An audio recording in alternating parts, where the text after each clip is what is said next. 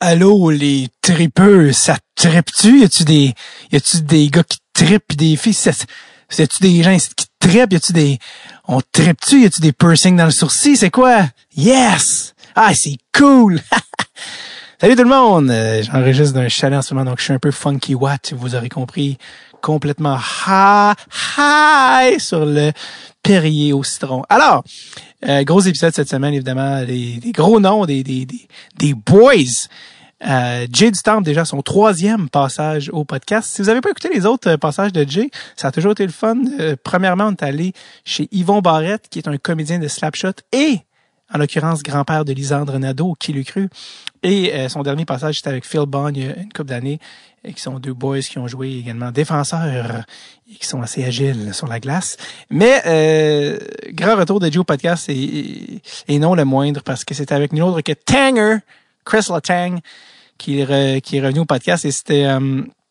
merci à Jay, en fait, parce que c'est lui qui avait été en contact avec Chris de par le fait que Chris est un gros fan de OD. C'est ça la genèse de ce podcast-là. Puis j'en dis pas trop, les boys vont l'expliquer dans le podcast, mais il s'est mis à écrire à Jay pendant la saison d'OD. Lui, sa femme, d'ailleurs, c'est une ancienne participatrice à Chris d'OD. Et moi, mes interactions avaient été assez brèves avec lui. Peut-être il y en a qui s'en souviendront. Il y en a certains qui s'en souviendront. J'avais conté l'anecdote de Jack Strap que j'avais vécu à la Classique KR avec Chris, et je vais la raconter à Chris pour voir s'il s'en souvient. Donc, ça s'est passé le 8 janvier 2020, ce qui est pas si longtemps. Il y a pas si longtemps, on voulait vous diffuser l'épisode le plus rapidement possible. Donc, voilà. Chris est un tripeux de OD, et pour ces raisons-là, il est passé au podcast et a pu rencontrer un homme qui l'admire beaucoup, Jay du Temple. Et en l'occurrence, j'étais là pour poser des questions qui n'avaient pas rapport à OD, mais qui avaient rapport au hockey. Puis, tout ce qu'on se demande. Alors, voici Chris Letang et Jay du Temple.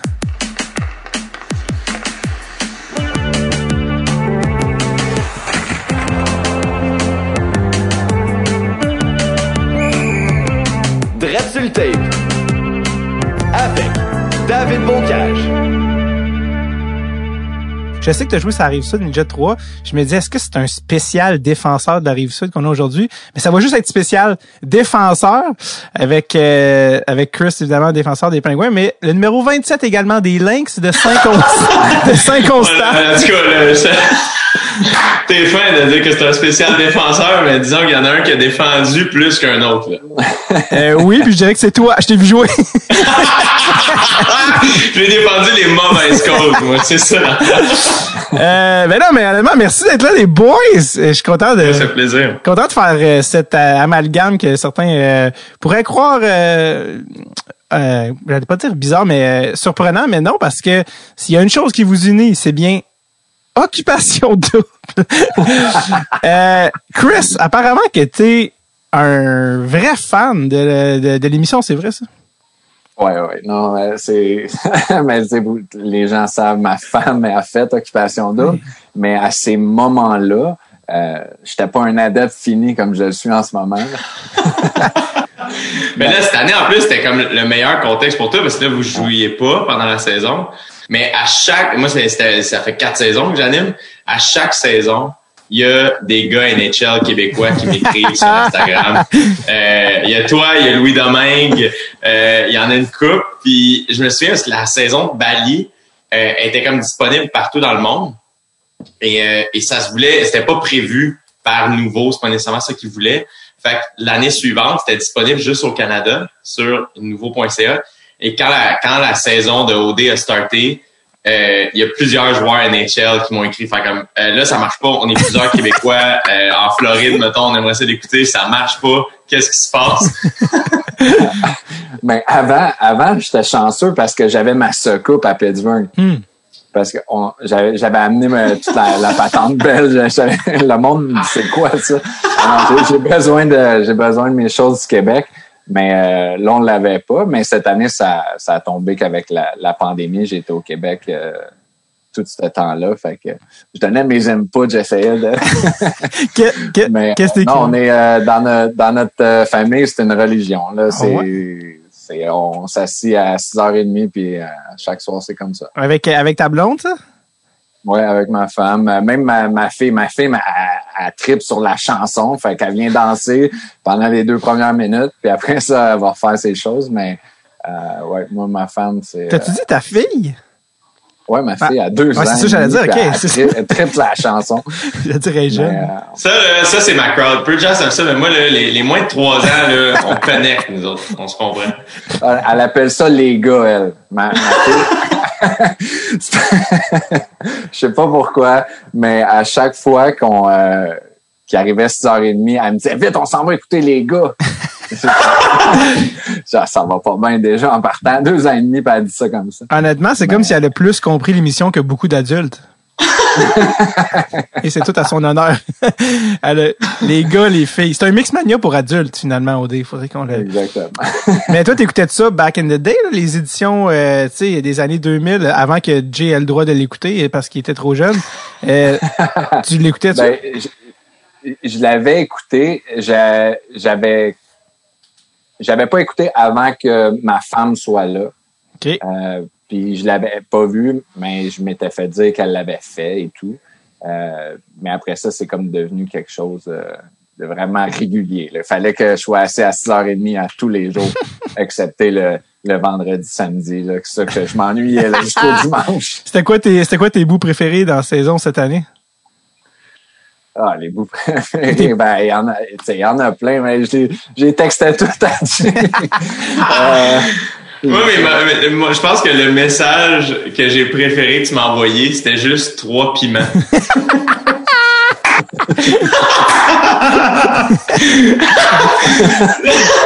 J'ai comme ça va, t'as pimenté ça ce soir? Ouais, ben, il y a un petit moment à Jay, là, tu sais, à l'heure de vérité, il avait l'air méchant un soir. Ça, c'est un de mes bouts. Mais non, je sais pas. Je trouvais que c'était... En général, là, il y avait toujours quelque chose. Je trouve que, tu sais, Jay, il a tout le temps une manière d'amener les choses, puis que ça met du drama, puis ça fait ressortir les personnalités des gens. Puis je trouvais que la fin, ça a été le plus cool parce que tu commences à voir la vraie personnalité des concurrents. Tu vois vraiment, ça commence à sortir parce que là, tu commences à être fatigué, tu t'ennuies de ta famille, t'es enfermé dans la cabane pendant un bout. Fait que, tu sais, je trouvais que c'était le fun, mais en général, tu sais, j'ai pas un moment révélateur, là, mais je suis sûr que j'en ai fait part à Jay, là. Je recheck mes textes. À la fin, on voit la vraie personnalité des concurrents, mais aussi la vraie personnalité de Jay, là, un petit peu plus fatigué, un petit peu plus tanné. Il y a du monde qui vont arrêter de niaiser, là, parce que papa ici qui en a bien. Moi, ce qui me fait rire, c'est que y a bien du monde qui ose pas trop me poser de questions sur OD parce que souvent les gens vont penser que je suis comme tanné donc qu'on m'en parle. Mais tu sais, je veux dire, j'anime OD, ça me fait plaisir tout le temps d'en parler sincèrement. Ce qui me fait rire, c'est que y a plein de gens qui demandent à Dave des inputs à la saison. Et Dave étant Dave, il est justement je l'écoute pas, tu sais. Mais tu sais, moi et Dave, on est des meilleurs chums, tout le monde ne croit pas. Puis il est juste comme non, on FaceTime quand Jay est dans sa loge, mais c'est tout. Je sais pas. C'est parce que quand tu dis, c'est qu'il y a tellement de monde qui assume pas qu'il écoute Occupation Double. Tu sais, heureusement, tu l'assumes, mais il y a tellement de monde qui assume pas qu'il l'écoute, qui disent, moi, je l'écoute pas, qui viennent te voir déjà en commençant en disant, tu sais, je l'écoute pas, mais finalement, ils ont vu chaque seconde de la saison. Fait que quand quelqu'un me demande, OD, tu sais, pour vrai, je le regarde pas, il me croit pas. C'est comme, ouais, non, mais pour vrai, là. Tu sais, avoue que tel gars, je sais pas de qui tu parles. Puis les gens disent toujours, mais Jay, c'est ton ami? Je dis oui, exactement pour ces raisons-là. Et dans le sens que, tu sais, comme, c'est pas une relation de fan, ça, fait que bref, ça me fait vraiment rire, mais j'ai aucune idée. À part, c'est ça qui est fascinant avec OD, pour en arriver au personnage, c'est que même si tu le regardes pas, c'est tellement populaire que si tu as une connexion Internet, il va y avoir tellement de gags qui vont arriver de part et d'autre que tu n'as pas le choix de catcher puis de connaître des personnages. Cette année, ça a été Charles, le leader. Parce que même si tu checkes pas OD, si t'as Instagram ou t'as Facebook, il y avait des gags de Charles le leader avec des extraits. Fait que t'es comme par la bande, même quand tu le regardes pas, tu le regardes.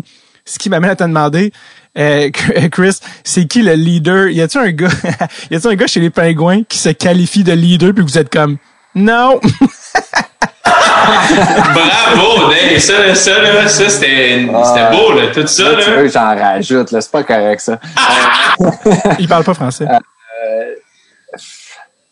Regarde, Cette année, non, il n'y en a pas. Dans le passé, j'ai eu des joueurs que, tu sais, l'expression que tu entends dire, il est bon dans la chambre, mais c'est pas mal ça, tu sais. Des gars qui aiment ça parler, puis que, tu sais, ça se transfère pas vraiment sur la patinoire. Fait que, tu sais, moi, c'est dur pour moi de vraiment suivre un gars qui va parler, mais qui sera pas capable de me le montrer. Ça me prend un exemple. Puis quand les gens parlent des Pingouins, les gens associent Sidney Crosby. C'est pas un gars qui va rentrer dans la chambre puis te faire un speech pendant 10 minutes. C'est un gars qui va vraiment démontrer son vouloir puis son caractère en embarquant sa patinoire puis donnant l'exemple. Fait que dans notre chambre, c'est pas... T'es-tu plus ce genre de joueur-là aussi? Ouais. J'ai un très, très gros caractère, pour être honnête avec vous, mais... je te crois très facilement. Je l'ai déjà démontré plusieurs fois en public, mais ça m'arrive des fois de vraiment brasser certaines personnes, mais pas en voulant être méchant ou quoi que ce soit. T'sais, on joue un sport qui est intense, qui a énormément d'adrénaline. Des fois, les émotions ont le meilleur que sur nous. Donc, ça m'arrive, mais encore là, je suis un joueur très, très, très silencieux dans la chambre. C'est vraiment quand j'embarque sur la glace que si je veux que mes coéquipiers me suivent, c'est en donnant l'exemple comme ça. Mais c'est drôle que tu dises ça parce que, tu sais, souvent, ça arrive dans n'importe quelle équipe, il y a des batailles en pratique, c'est normal, là, ça arrive c'est juste que dans certaines villes, c'est plus médiatisé que d'autres, mais ce que j'ai aimé, c'est que dans vos dernières Cup Run, vous, c'était 2016-2017, il y a beaucoup de caractères dans votre chambre, mais il y avait des moments où, en plus, ils sont tous plus là, mais Patrick Hornqvist, Phil Kessel, Malkin, ça se gueulait dessus en revenant au banc. C'est ce que tu vois pas souvent, puis le monde sont comme...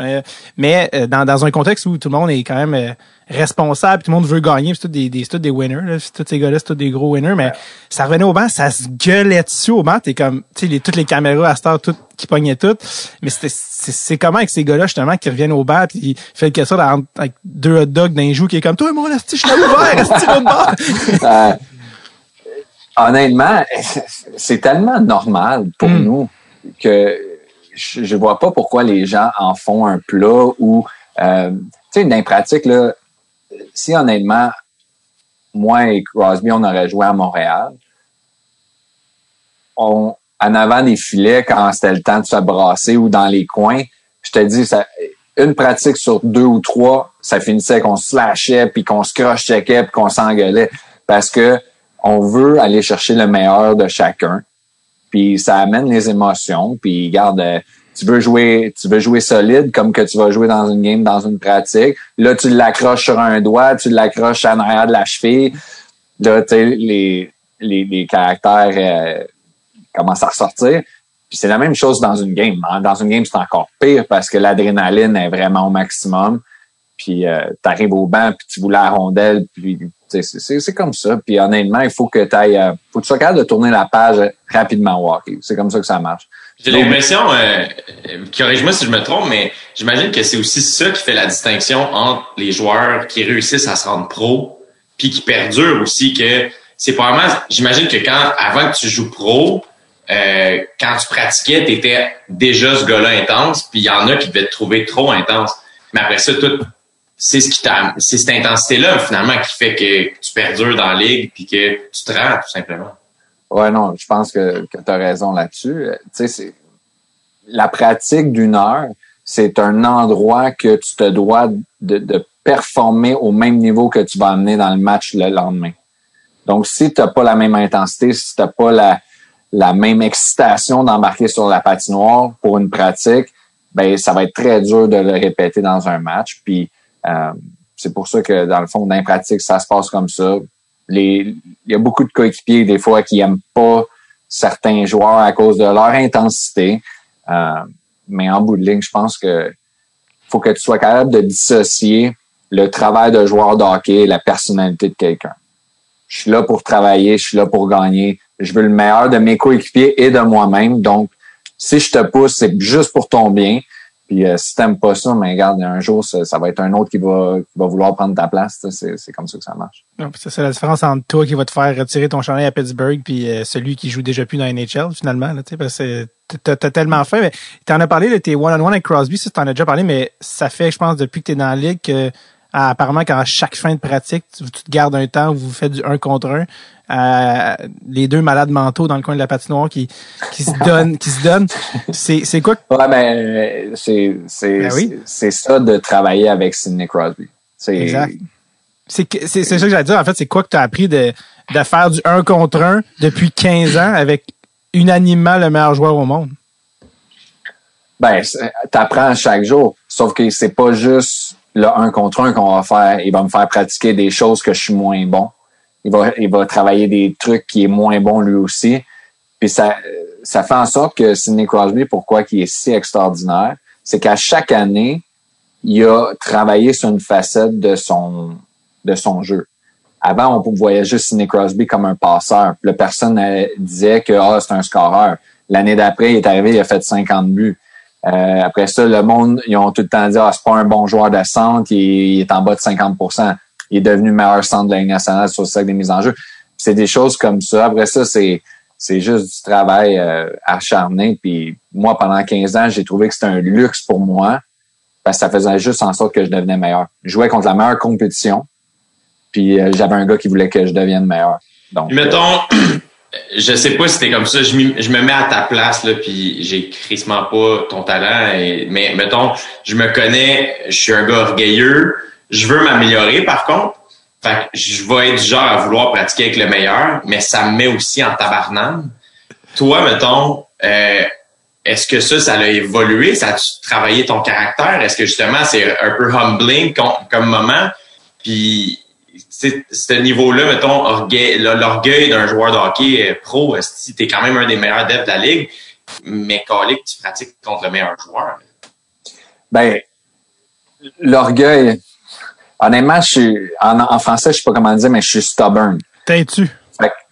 Ouais, têtu. Donc, si on fait quelque chose ensemble, ben, on a un peu la même mentalité. Il faut le finir quand c'est la personne. Tu sais, moi, je veux finir quand je gagne. Lui, il veut finir quand il gagne. Fait, des fois, ça finit à épuisement total. Les deux, on est les genoux à terre, on est là, on est colons, puis on en rit à la fin. Ou ça finit, comme je t'ai dit, à coup de bâton, puis il y en a un qui casse son hockey, ça finit de même. Mais, qu'est-ce qu'il fait? Ça n'a jamais changé, par exemple. Jay, honnêtement, c'est encore là. J'aurais pu, en vieillissant, dire regarde, j'ai fait mon temps à faire ces... Mais ça n'a jamais changé. On le voit dans le camp d'entraînement. On fait des scrimmages, puis ils nous ont mis compte comme de fait. Premier shift, il y a Don Papak dans mon coin, puis il est allé me ramasser. Puis là, il voulait du pushback, puis là, il voulait que je me retourne. Puis ça changera pas. On dirait que faut pas que ça change. Vous connaissez les boutons de chacun avec ça fait tellement de temps qu'il sait comment te faire fâcher, mais qu'est-ce qui fait fâcher Sid? Ben, le problème, c'est qu'il se fâche pas. Il va juste devenir plus intense. Fait que si, mettons, il n'y a jamais un joueur, les gens qui m'ont déjà vu jouer savent que je suis quand même assez sneaky avec mon bâton, là, je le laisse aller un peu, là. Mais je peux te le pogner sur une côte, puis je peux être cochon un peu dans ce sens-là, ou des fois, il fait un truc... il pousse avec sa palette derrière mon coude, puis ça me fait tout le temps perdre la puck ou quelque chose. C'est des petits trucs qu'on fait en nous autres, mais il se fâche pas au point d'arrêter complètement le drill, dropper ses gants, puis se mettre à me barger dessus. Mais il va devenir plus intense, plus raide, puis là, il va faire mal. C'est quand même drôle, c'est comme il se fâche pas, il devient juste meilleur. Chris, c'est un Pokémon! Il évolue et exactement, gagne. Il évolue. Ça n'a pas de bon sens. Tantôt, t'en as parlé, mais on va revenir à Crosby, mais c'est vrai, moi, je savais pas que ta blonde avait fait OD. Je l'ai appris, je pense que c'est Jay qui me l'a dit, puis j'ai été vérifié avant qu'on se parle, puis comme de fait 2007. Mais toi, parce qu'il y a tellement de joueurs de hockey comme Jay qui dit qu'il regarde OD, toi, tu l'as même pas connu en checkant c'est pas, je t'aurais imaginé voir ça et dire comme, bon, je vais faire quelques textos, on va avoir des numéros de téléphone ici. Ouais, mais dans mon temps, j'avais pas de téléphone. C'est vrai. Ça existait pas. C'est vrai. Il n'y avait pas les médias sociaux. Il n'y avait pas de podcast, pas de Twitter, pas d'Instagram. Mais, tu sais, ma femme, elle l'a fait, je pense qu'elle avait 19 ans. Oh, fait qu'elle, jeune. Ouais, en 2007, c'est ça? Ouais, 2007. Ouais. Elle avait 20 ans, exactement. Elle est née en 87, donc elle avait 20 ans. Fait que, tu sais, il n'y avait pas de social media. Puis moi, j'étais dans la Ligue nationale déjà, donc j'étais aux États-Unis. Fait que j'avais pas eu vraiment conscience de tout ça. Puis par l'entremise d'un de mes amis, on a fait notre rencontre. Puis depuis cet été-là, on n'a jamais regardé en arrière. Ça, c'est pour les plus jeunes, c'est comme ça qu'on rencontrait des gens avant l'existence des DM. Fallait vraiment fallait travailler très fort. On allait prendre un verre à l'appartement coin McGill et William. Ah oui, c'est ça qu'on allait faire. C'était-tu là que tu habitais dans le temps, c'est ça? Ma femme habitait sur McGill, j'habitais à l'île des Sœurs. L'île des Sœurs, t'habitais genre entouré d'ophtalmologistes, j'aime ça. Non, j'avais 20 ans, fait que c'était ma deuxième année dans la Ligue nationale, je pense. C'était après ma première année dans la Ligue nationale. Ouais. Puis j'avais demandé un condo. Puis dans le fond, mon agent connaissait Louis-François Marcotte. Puis j'avais loué son condo parce qu'il s'était installé plus dans en campagne. Donc, c'est là que j'étais. Tu sembles avoir aimé le travail de Jay comme est-ce qu'à un moment donné, tu t'es dit, crème, ça me donne presque le goût de me mettre du vernis à ongles?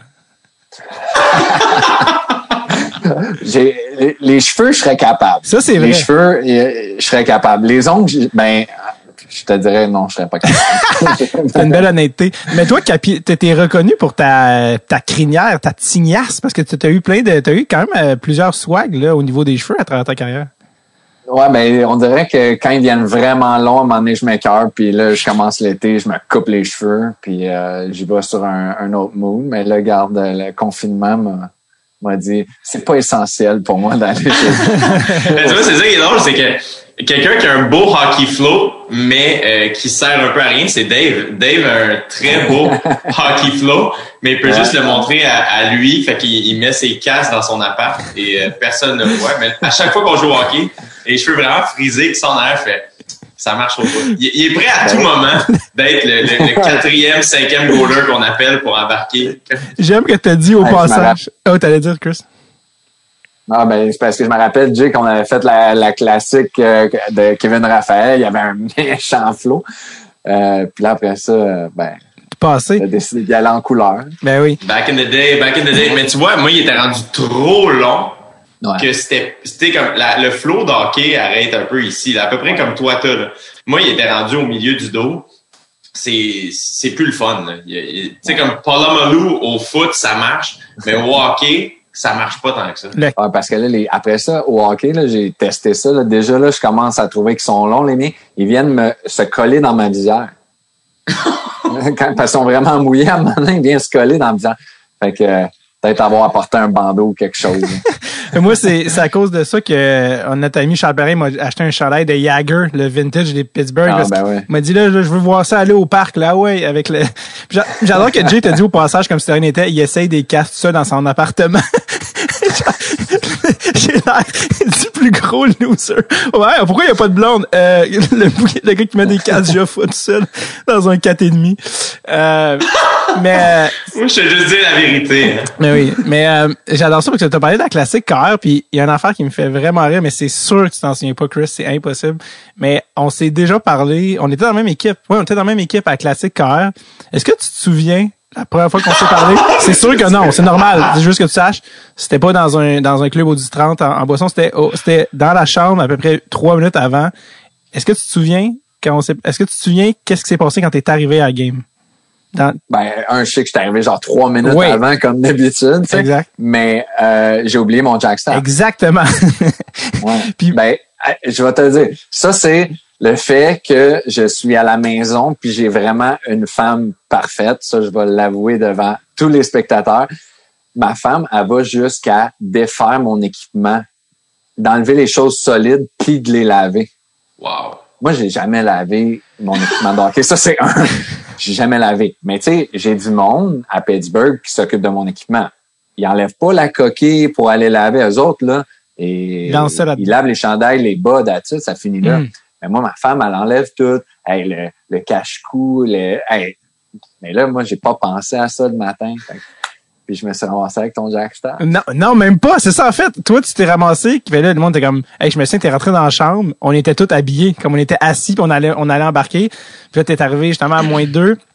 Là, c'est drôle parce que... Faut savoir que Dave, la classique KR, est dans son agenda avant même que Kevin l'ait annoncé. C'est moi qui réserve l'aréna. Après ça, j'ai dit à Kevin, c'est quelle date.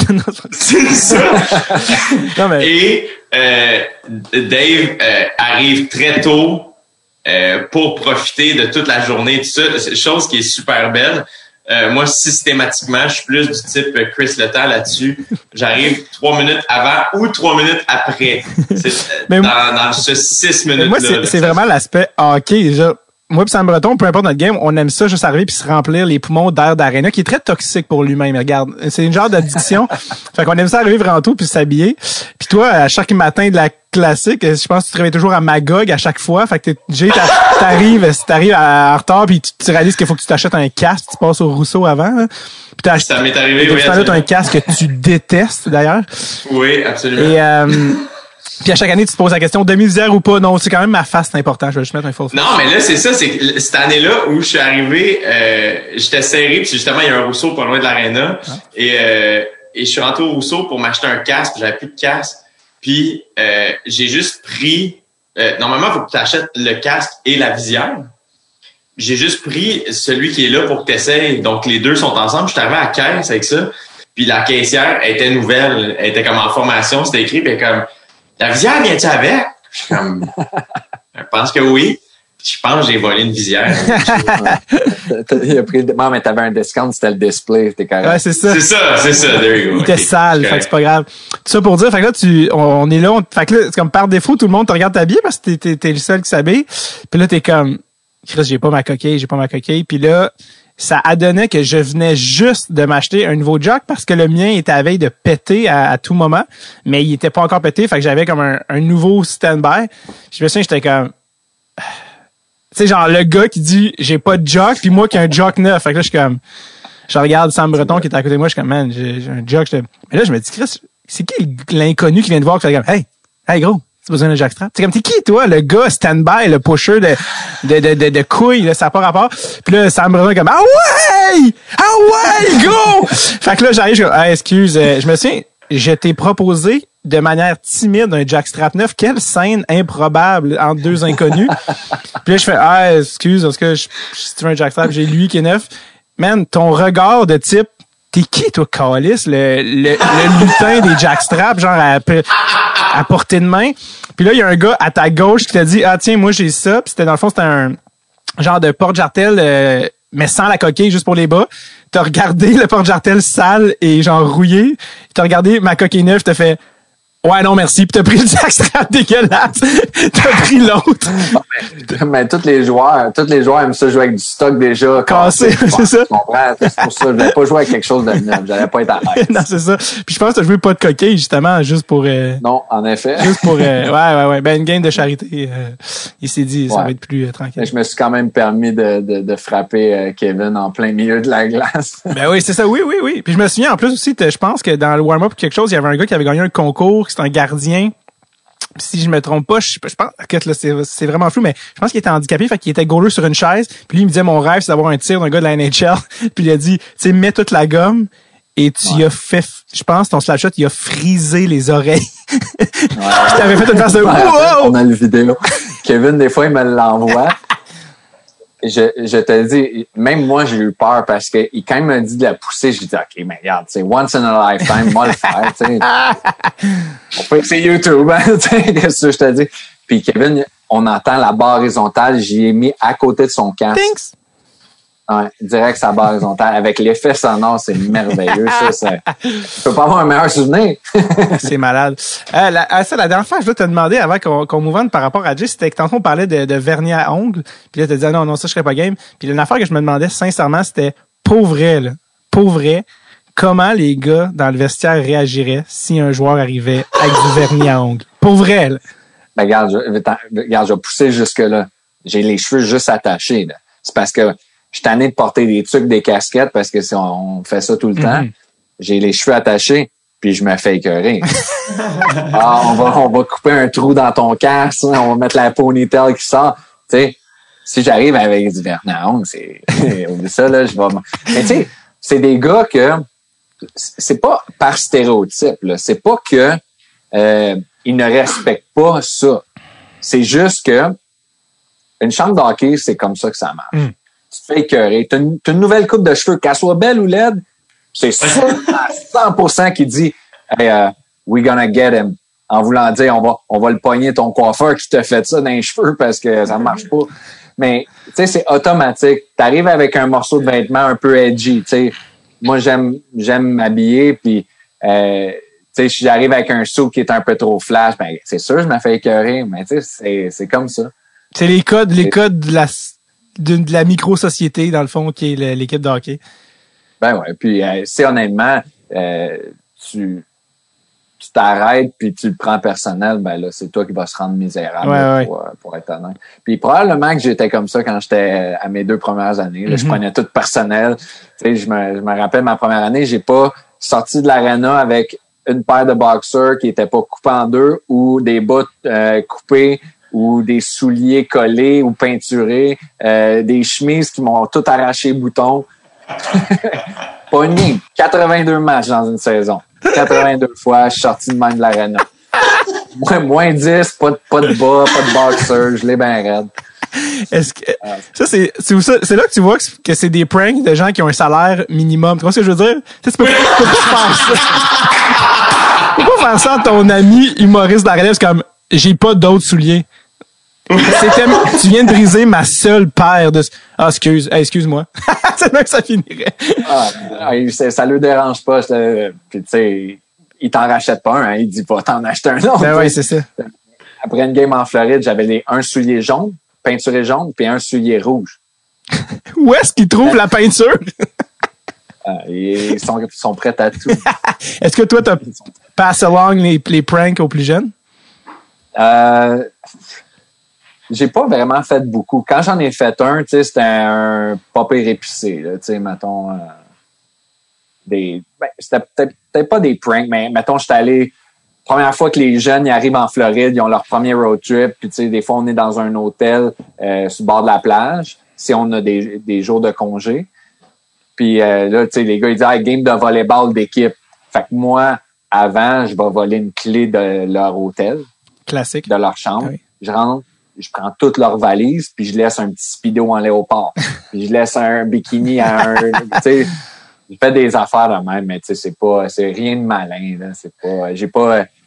moi, je m'en suis fait faire des affaires qui étaient pas cool, là. Tu sais, prendre mon char puis le parker 1 kilomètre plus loin, puis tu sors de l'aréna, tu sais pas où ton char, là, tu sais. C'est pas... moi, j'ai pas été méchant, là, tu sais. C'était des affaires qui étaient drôles. C'est quoi le pire que tu t'es fait faire que tu te souviens encore? Le pire.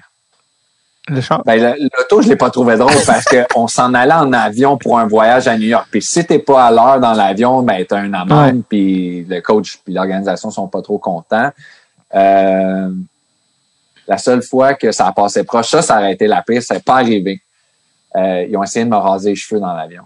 Pendant que tu dormais? T'étais-tu réveillé ou tu dormais? Non, j'étais bien éveillé. Ils ont pris le plus tough qui était dans ce temps-là Eric Goddard. Oui. Puis je me rappelle, je pense que c'était Ryan Whitney qui avait le rasoir. Puis quand il m'a pogné dans le dos, j'étais tellement genre hystérique que j'étais capable de me lever puis kicker le monde en face. Fait que je me suis jamais laissé raser, man, je suis fou. Mais ça aurait probablement été le pire. C'est celui qui est passé le plus proche d'en finir au point, finalement.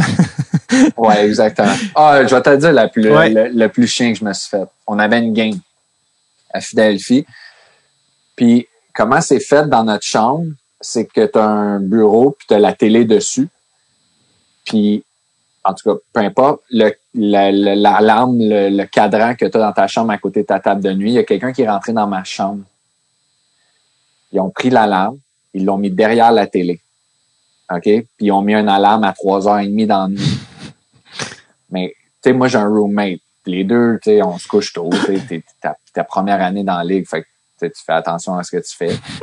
Fait que là, 3 heures, t'es à moitié endormi. Mais là, le son part de la TV. Fait que t'allumes la TV, étant à TV. Là, tu te mets à paniquer. Tu sais pas de où ça sort. Ils l'ont complètement caché, comme collé. Ça me vient parce que ça avait été une game. Mais j'imagine que te rendormir, c'était facile avec la hargne de genre. Ouais. C'était qui ton roommate? Ouais, c'était facile de me faire pogner. Non, mais j'en ai pas. J'en ai vu des pires là, qui se sont fait pogner solides. C'est quoi celui que tu t'es dit, je suis vraiment content de pas être le gars qui s'est fait pranker, là? Probablement les petites balles de styromousse dans l'auto. Ils remplissent. Ils ont pris le camion.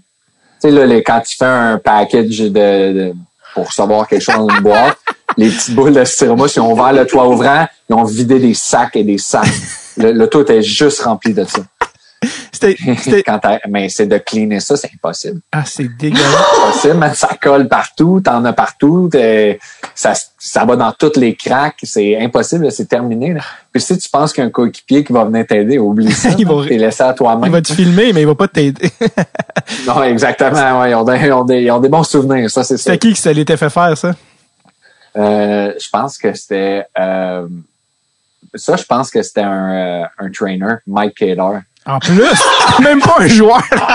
Non, c'est même pas un joueur. Ah non, c'est. Il y a même pas le salaire pour trouver ça drôle. Oui, c'est ça, c'était le stagiaire. Il est comme les gars, ça c'est de l'intimidation. Il y en a tellement eu. Ça a l'air.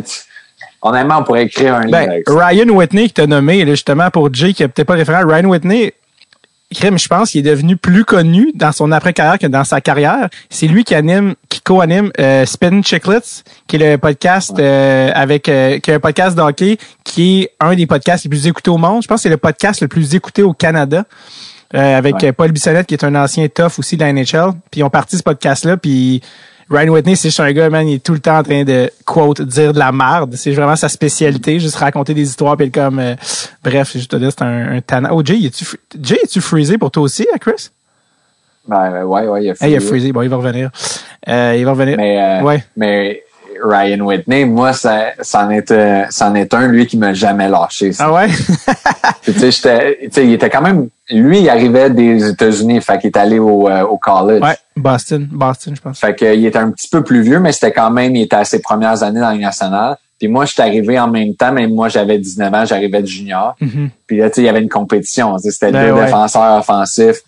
Fait que, tu sais, aujourd'hui, je le vois qui fait son podcast, puis tu sais, il fait super bien ça. Il a son Pink Whitney's, l'alcool. Je suis content pour lui. Tu sais, des fois, les carrières, ils finissent pas comme on l'espère. Ouais. Mais tu sais, aujourd'hui, tu sais, j'oublie un peu tout ce qu'il a fait, mais je suis content pour lui là, aujourd'hui. Ouais, il arrête pas de faire des jokes lui-même comme quoi il doit sa qualité de vie à Crosby. Et comme mon année où j'ai 40 passes, thanks for the money. Evgeny Malkin, thanks for the money also. Maintenant je me pogne le beigne, gros divan, pas de job, je vous mange. Ça c'est à cause de Crosby et Malkin. Ma grosse saison, parce que lui aussi c'est que toi t'es un choix de 3e ronde, mais tu joues encore dans la Ligue nationale. Lui c'était un 6e overall, 8e overall, quelque chose comme ça, 5e. Je pense 5 ou 6. Ouais, c'est un gros pic. Puis Jay, ça va-tu? Oui, moi je suis revenu. Parce que je sais pas ce qui tu bouges tellement pas que je pensais que t'étais refreezé.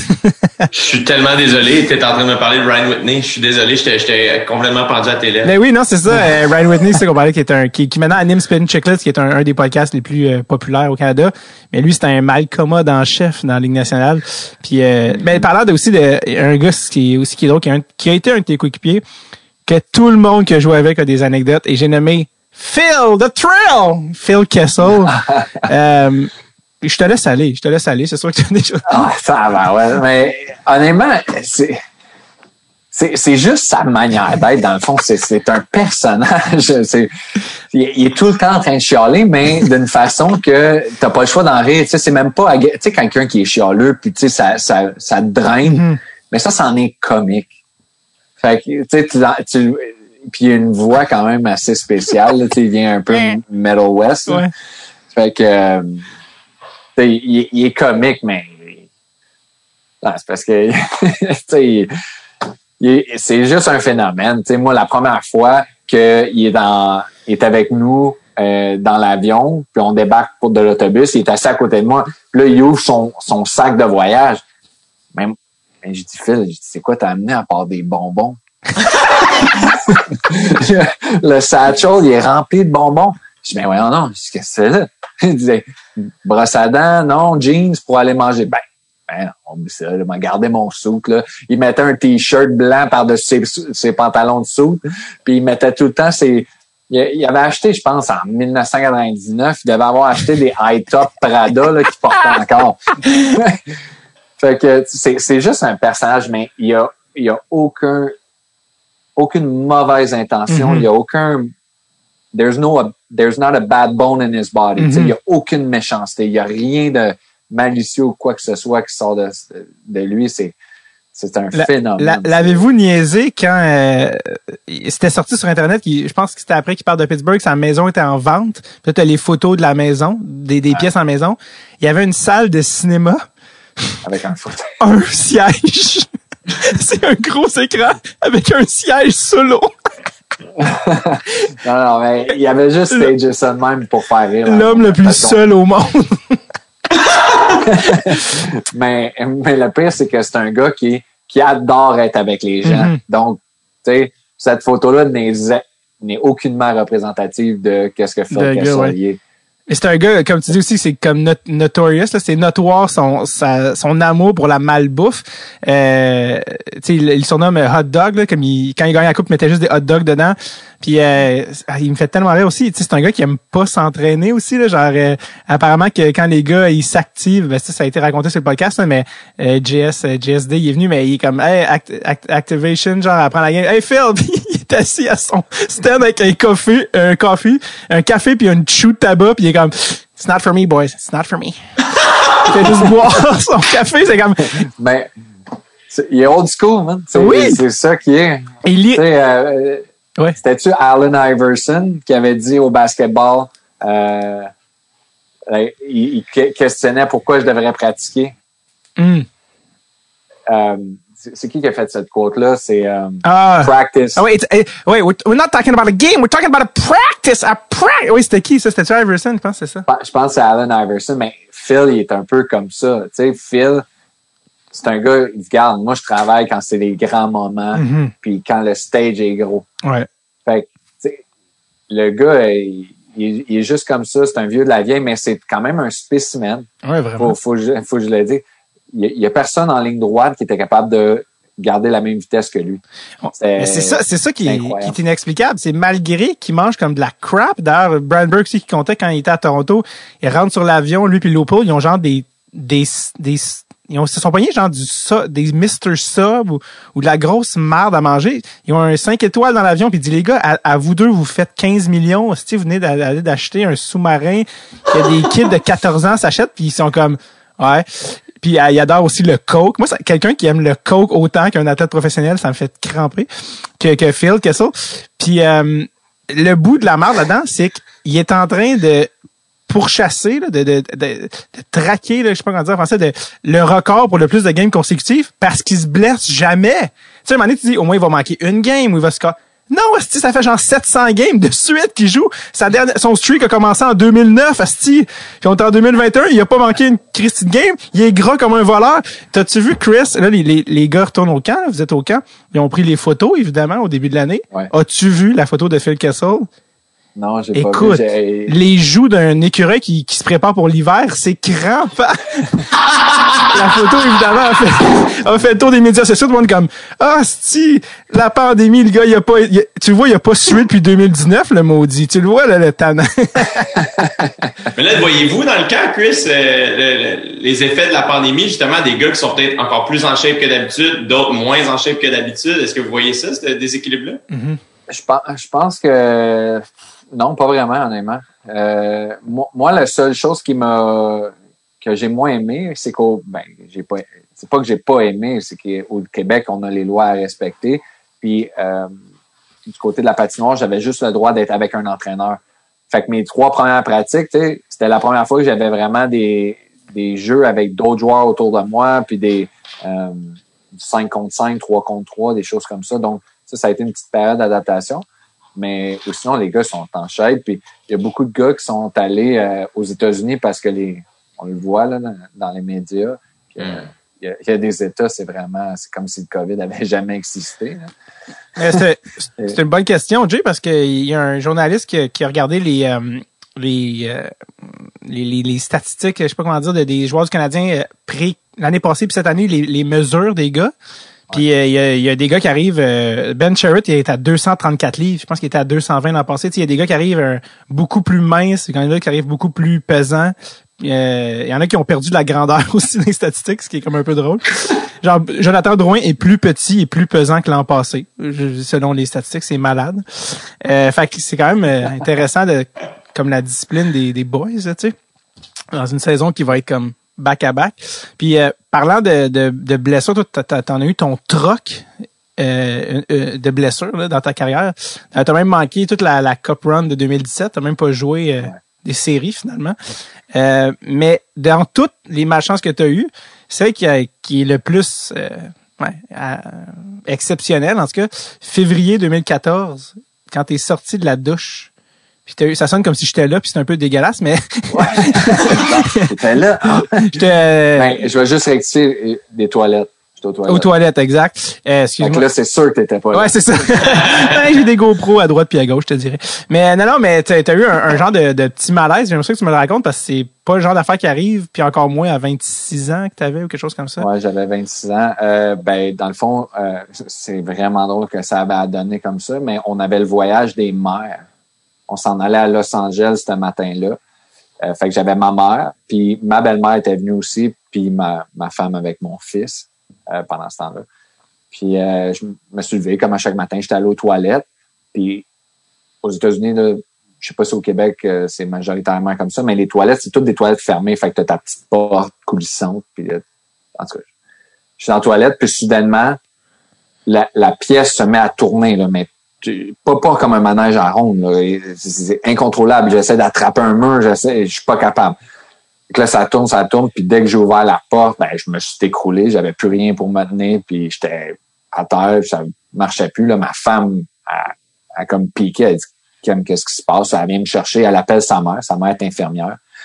Fait que ça, c'était un baladon qu'on avait cette journée-là. Fait que là, elle, sur le coup, elle dit qu'il a perdu connaissance, il a fait un choc vagal, on va mettre les jambes dans les airs, essayer de descendre du sang, tu sais. Parce que des gens, ils vont aux toilettes, des fois, ils oublient de respirer, il est tôt le matin, les choses, peu importe. Fait que, mais là, je suis comme excité parce que c'est la première fois depuis le début de ma carrière avec les Pingouins qu'on a un voyage avec les mères. Fait que moi, je suis excité, j'amène ma mère en avion, elle vient, nos games, c'était LA puis Phoenix, tu sais, c'est-tu merveilleux pour une mère aller voir Rodeo Drive et toute la patente. Fait que là, on arrive à LA, puis on a un beau souper d'équipe chez un des propriétaires, puis là, la tête me tourne encore. Tu sais, c'est incontrôlable. Je me sens pas bien, je suis vert.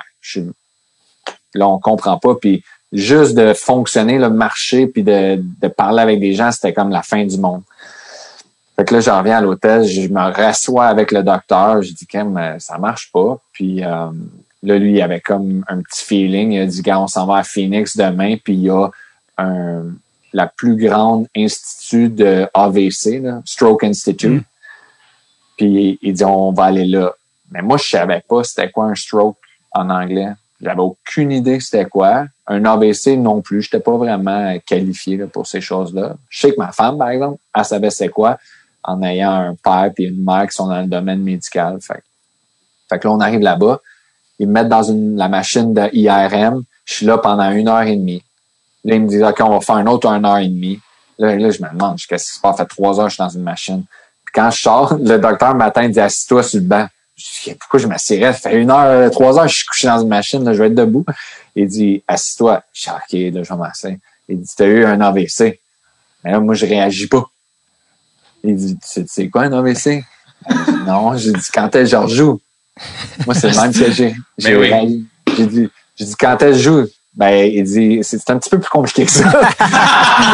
Il dit, il va falloir qu'on te fasse des batteries de tests, trouver un caillou, trouver qu'est-ce qui s'est passé. tous tes antécédents. Puis là, c'est là que j'ai compris que c'était grave quand ils ont mis ma femme au téléphone. Ils ont dit, regarde, c'est ça qui est arrivé. Puis là, elle se met à pleurer.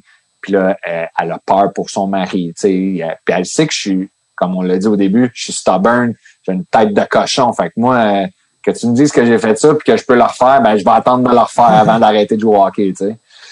Fait que finalement, tu sais, ça a été quand même un long processus, mais à 26 ans, j'ai fait un AVC qui était imprévisible dans le fond. J'ai une petite condition, mais ils peuvent pas mettre encore aujourd'hui, ils peuvent pas mettre le doigt sur le bobo.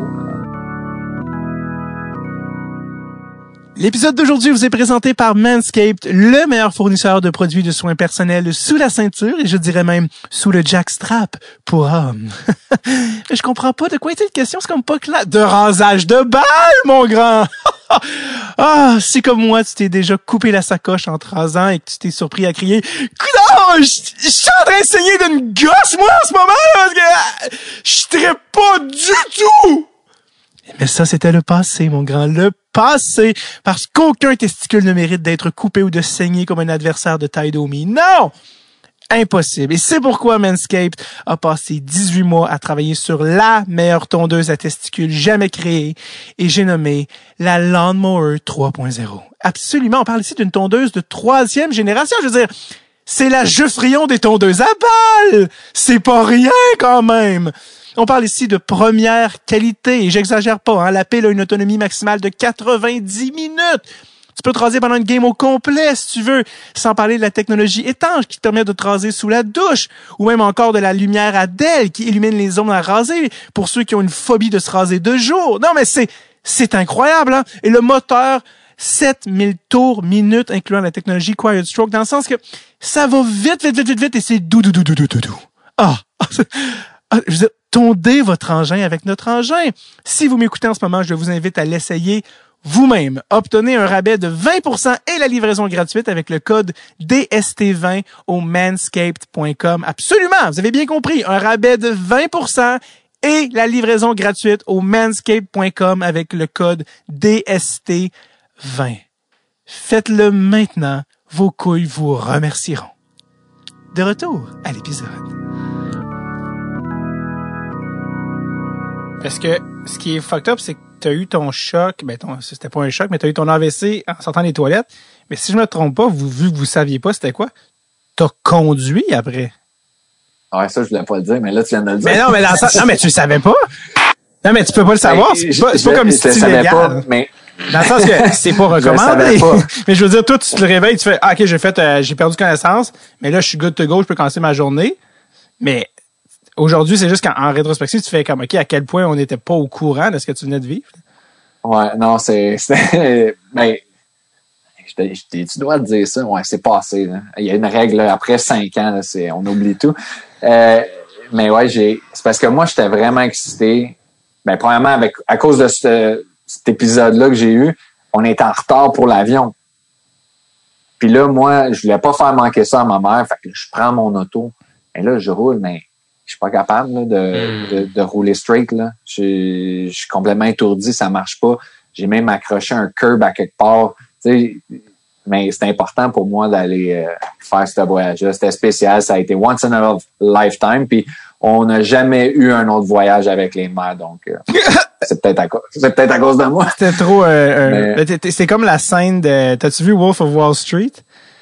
Quand il dit je vais me rendre en Charlotte, dans sa tête versus qu'est-ce qui est arrivé, genre c'était comme avec la Lambo. Ouais, exact. Not a scratch on the car. Ouais, c'est ça. Mais c'est quand même malade. Puis c'est quoi dans le fond finalement, je pense que c'était quelque chose au cœur. Ben c'est parce que quand que tes parents te créent durant la création, ton cœur, c'est ton moyen de respiration avec la maman, dans le fond. Puis vers 37 ou 38 semaines, quand les poumons sont formés, les valves du cœur, ben quand le bébé, les valves du cœur se ferment et se scellent. Mais moi, ils ont un espace. Donc, je te donne un exemple, tu fais une activité physique, tu as du sang qui va à tes muscles. Quand le sang est désoxygéné, il revient, il passe par les poumons pour se faire réoxygéner. Mais le mauvais sang, moi, peut transférer de côté. OK. Mais les chances sont minimes. C'est comme... J'avais plus de chances de gagner à la loterie que de gagner ce que j'ai eu. Bravo, tu as gagné une belle... J'ai gagné un beau trip à l'hôpital pendant 3 semaines à me faire un ultrason complet du corps pour trouver un caillou qui n'a jamais été là. Puis finalement, t'as-tu des séquelles de ça? Qu'est-ce que ça a changé dans ta game? Zéro. J'ai été 6 semaines sur un médicament qui a vraiment éclairci mon sang. Mm-hmm. Puis là, j'avais absolument pas le droit d'être avec aucune personne autour de moi en risque de segment interne. Fait que mais après ça, j'ai recommencé à pratiquer. J'ai fini la saison cette année-là. Puis, t'as pas eu de chirurgie. Quand tu vis des blessures, que ce soit ça, c'est pas tant une blessure plus que Chris, ton corps qui réagit mal à quelque chose. Comment l'entraînement dans ce moment-là, comment tu gardes la shape pour revenir en forme sur la glace? Comment ça marche? Là, je te reconnais, Jay. Training. En passant justement dans l'occupation, ça prend un plus grand gym. Les gars, il faut qu'ils soient plus en shape. Ouais, je sais. Mais le pire, c'est que cette année, on n'avait pas des grands athlètes. Il y en avait un ou deux là, qui, tu sais, Chris, on avait un joueur de foot. Là, mais sinon, à chaque année, les gars s'entraînent de moins en moins et ça les dérange de moins en moins. Ah ouais, plus de poppers, moins de training. Ouais, exact, c'est ça. Mais c'est-tu parce qu'ils lisent plus? C'est quoi? Le plus malaisant, c'est que souvent, à la fin de la saison, on leur montre des extraits de la saison. Puis là, les candidats, on garde pas ça au montage, mais il y a plein de candidats qui font « Ah, si, j'ai bien enflé, man! » Ah, mais c'est incroyable, là, ça. Mais le phénomène on dirait qu'ils font juste manger, dans le fond. Ben, pour eux, c'est le phénomène Phil Kessel, qu'on appelle Phil Kessel en avion. C'est ça. Des bonbons. Mais en tout cas, je vais revenir à nos moutons. Pour l'entraînement, moi, j'adore m'entraîner. C'est comme, je trippe à faire ça. Il y a bien du monde qui ne comprennent pas pourquoi. Il y a beaucoup d'athlètes qui disent, il faut que je le fasse pour être en shape pour hockey. Mais moi, j'aime ça, de pousser mes limites puis d'être capable de me surpasser. On dirait que c'est un accomplissement personnel. Ça me fait sentir bien dans ma peau. Puis, regarde, ma femme, elle doit être contente. Je sais pas. Mais dans ces moments-là, quand, tu sais, des fois, pendant la saison, j'imagine des moments où, mettons, là quand tu as fait un AVC, tu peux-tu faire du sport dans ces moments-là ou tout est arrêté? Ben, je pouvais pas. J'avais pas le droit de faire. Comme quand j'embarquais sur la patinoire, j'avais pas le droit de rondelle, pas le droit de joueur avec moi. Parce qu'il y avait danger que je m'accroche avec eux ou je reçois une rondelle. Mais ça, c'était vraiment à cause que c'était un AVC. Mais sinon, j'ai accès au gym. Puis souvent, qu'est-ce qui va arriver, c'est que les joueurs vont arriver le matin, c'est une pratique à 11h, ils arrivent vers 9h30, ils vont avoir accès au gym, ils vont se préparer pour leur pratique, puis les blessés vont ensuite commencer leur traitement, puis ils vont embarquer sur la glace après eux. Okay. Donc, tu as accès à tout ça. Pour ce qui est des autres blessures, si t'es, mettons, 6 mois, mettons, sur le carreau parce que tu as une opération à l'épaule, mais que tu vas quand même finir l'année pour faire les playoffs, souvent, ben, ils prévoient un programme qui dure 6 mois, qui va avoir peut-être une semaine de congé là-dedans, peut-être qu'ils vont te permettre d'aller en vacances, juste pour clairer comme ton cerveau de tout ce qui se passe. Puis, des fois, c'est vraiment dur. Faut que tu viennes à l'aréna voir les games. Sur le mental, ça peut être drainant parce que tu veux être sur la glace avec tes chums. Puis. C'est sûr. Je sais aussi que quand j'ai joué au foot, puis j'ai pas joué au niveau, là, mais le off-season, les gars gonflaient vraiment beaucoup, puis pendant la saison, perdaient beaucoup de poids. Est-ce que c'est similaire au hockey? Ouais. Je te dirais que je pense que c'est un peu à cause du style de vie. On a vraiment des horaires que des fois, tu vas sur la route pendant 4, 5, 6, 7 jours. Puis là, il faut que tu trouves un endroit pour manger. Ben, c'est parce que, tu sais, j'ai pas accès à aller dans un... Tu sais, c'est très rare, les restaurants santé. Puis t'as besoin de certaines choses. Puis les gars, ils aiment ça aller, mettons, dans un steakhouse. C'est facile. Ils savent qu'ils vont avoir quelque chose qu'ils aiment.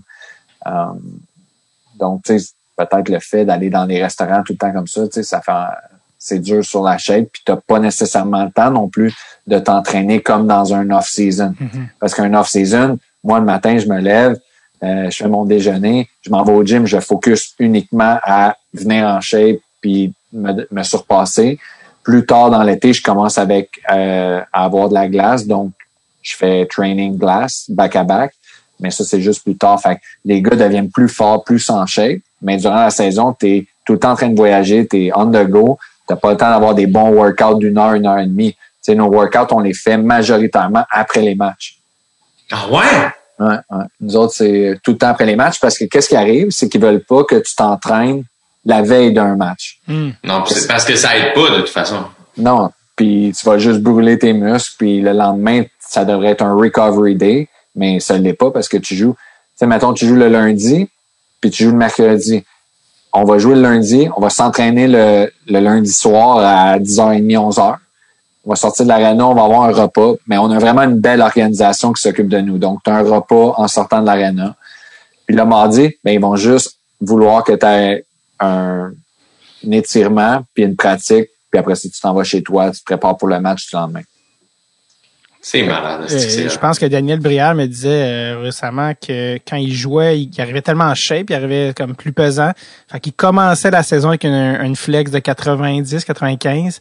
Mais plus la saison avance, plus il baisse cette flex parce que plus il perdait de la force. Fait qu'il finissait à 77 de flex, 75.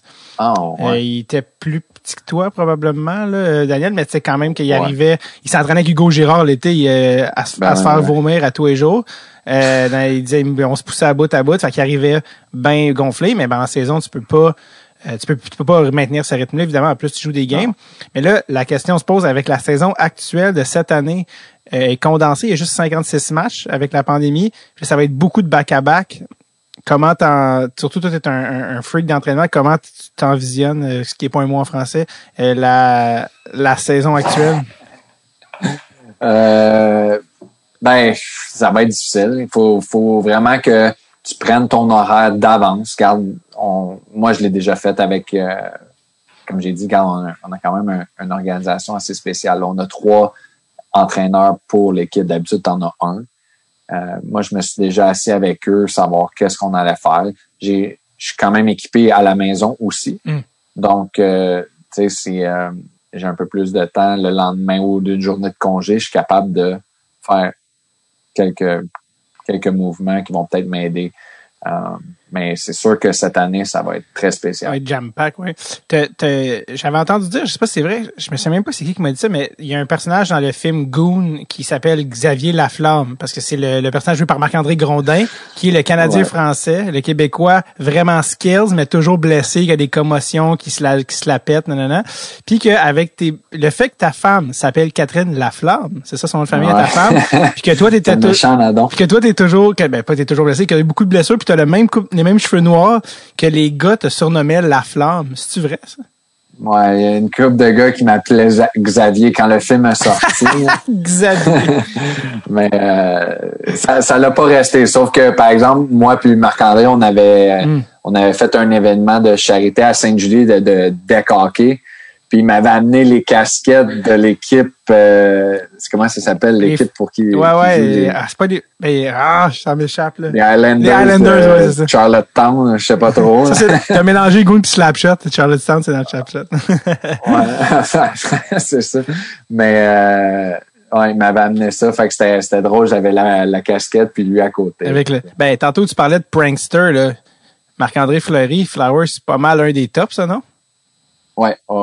Lui, mais encore là, tu sais, il a jamais fait un prank que t'aurais pu dire, là, tu sais, être fâché. C'est tout le temps drôle. T'sais, à un moment donné, il a pris le linge d'un joueur, puis il a fait comme si c'était un chandail retiré, genre. il a mis tout sur son support puis il a collé son nom dans le dos, puis il les a mis dans les rafters à côté du chandail maillot. Pour vrai? Puis là, après ça, le gars, tu sais, il sort de la glace, c'est pas où son linge, puis il faut qu'il aille le chercher. Mais ça me fait rire. Le niveau d'organisation est incroyable. Tu sais, comme mettre ça dans le top d'une aréna, comme t'as fait des recherches, là, tu sais. Non, il y en a qui vont dépenser, là, ils vont dépenser de l'argent, là, juste pour faire ça. Je sais pas si tu te rappelles, j'ai un coéquipier, Matt Niskanen. Mais oui. Lui, il avait commencé sa carrière à Dallas. Puis c'était dans le temps que, tu sais, Pimp My Ride, là, qui était à MTV. Ouais, Exhibit. Ouais, mais lui, il est arrivé au camp d'entraînement. Mais tu sais, on a 19 ans. Moi, c'est parce que j'habitais trop loin, je suis pas arrivé en auto. Mm-hmm. Puis, je voulais pas arriver avec ma Honda Civic montée, puis avec mon P-Flow, puis mes mags, là, mais ouais. En tout cas, lui, il avait une Sunfire, quelque chose, mais ils l'ont envoyé à Pimp My Ride. Non. Fait que t'imagines, tu sais, les gars, ils dépensent l'argent là pour faire des pranks puis faire de quoi de drôle. Il est allé? Eh non, mais ils ont juste engagé Pimp My Ride, ils ont juste fait faire le tour. Okay. Il a même pas passé à la TV, là. C'est l'autre, ils ont déboursé puis ils ont dit on va acheter ça. Wow! Mais si tu veux avoir le meilleur prank, il faut que tu ailles sur ton podcast Tory Mitchell. Oui, qui est montréalais en plus, ouais. Qui est montréalais, il parle français. Oui. Premièrement, c'est le meilleur raconteur d'histoire, il est vraiment drôle, mais il y a un prank qui s'est fait faire avec Jeremy Roenick. Un autre malcommode, ça. Oui, vas-y. Ouais, mais eux autres, ils avaient engagé tu sais, le show TV Punk aux États-Unis. Oui, animé par Ashton Kutcher. Ouais, mais il y avait un autre show qui était animé par une femme. Je me rappelle plus exactement du nom. Il avait fait la même affaire. Stagé, là, au complet, avec des acteurs. Il y avait loué une maison. C'était des meurtres. C'était des meurtres! Des meurtres du monde qui pisse. Il faut que tu entendes cette histoire-là. Tu tombes à terre. Puis Tory Mitchell, par peur, OK, il était au milieu du désert parce qu'il était tout à Vegas. Il avait loué cette maison-là. Il disait, on va t'amener, on va faire un party. Il a passé au travers une bay window en vitre de peur, puis il s'est mis à courir dans le milieu du désert le plus vite qu'il pouvait parce qu'il pensait qu'il allait se faire tuer. C'est malade. Mais ça, c'est une histoire vraie, mais il faut que ça soit lui qui la compte. C'est incroyable. C'est tout. Ce gars-là, quand moi j'étais kid, si je me trompe pas, il jouait pour les Riverains Média 3. J'allais le voir jouer, lui, les La Tendresse. J'allais là tous les vendredis les checker jouer. Ouais. Non, lui, non, il a quand même une très, très belle carrière. C'est un gars qui est allé vers les colleges aussi, tu sais, il est allé au Vermont. Il est pas assistant. Non, je le mélange avec Jeff Alpern. Mais il coach-tu maintenant, Tory Mitchell? Ou... Ouais, non, dans le fond, je pense qu'il est coach justement au Vermont. OK. Ou qu'il a joué au college. Et il a joué à Montréal, entre autres, en fin de carrière. Puis, il parle français. Je pense que c'est un gars de Greenfield Park. Mais oui, Matt Niskanen, c'était pas l'échange de James Neal. Oui, exactement. James Neal. Puis un autre gars, Goligoski. Nous, on avait envoyé, Goligoski. Ah, c'était pas Eric Tangrady? Niskanen. Puis... Ah, il y a eu une coupe d'échange d'Arlis, mais peu importe. Matt Niskanen, Matt Niskanen, t'as gagné la coupe avec lui en 2009. Puis Flower, sur son casque, il avait écrit, je pense, le nom à Niskanen. Puis là, après ça, il a changé d'équipe. Il est allé, je pense, avec les Caps. Puis là, il n'y a pas eu un genre de... C'est lui qui a cross-checké Crosby d'en face. Ouais, puis là, Flower, il a barré le nom à Niskanen sur son casque. Après ça. Puis là, il est allé à Philly, mais il vient d'annoncer sa retraite là, cet été, même si... c'est spécial parce que... Il restait des années à son contrat, ouais. Ouais, puis c'est quand même de l'argent qui est garanti dans tes poches. Tu sais, la carrière de joueur de hockey, on sait jamais quand ça peut s'arrêter, mais regarde, Matt, c'est un gars extrêmement simple. Puis peut-être qu'il a senti que c'était à ce moment-là qu'il voulait arrêter puis passer à d'autres choses. Il faut que c'est ça quelque chose. Ouais, lui, on avait assez fait. C'était comment la Coupe de 2017 de pas pouvoir jouer aucune game? T'as checké la Coupe comme moi, j'ai checké la Coupe. T'as regardé ça? Ben, non, parce que t'étais avec les gars puis ton nom est sur la Coupe, mais dans le sens... attends une seconde. Ah oui, vas-y. Je vais juste ouvrir ma lumière. Ouais, vas-y. C'est... dans le fond,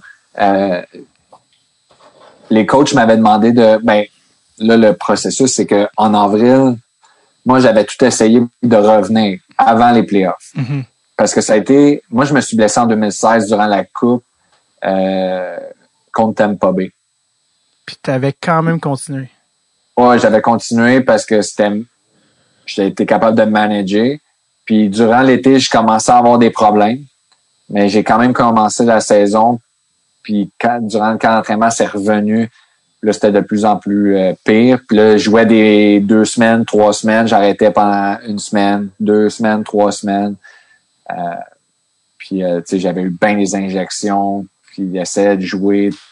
Puis, il y avait à un moment donné, il m'avait arrêté complètement. Puis, ça arrivait, je pense, avec le All-Star Break et tout ça.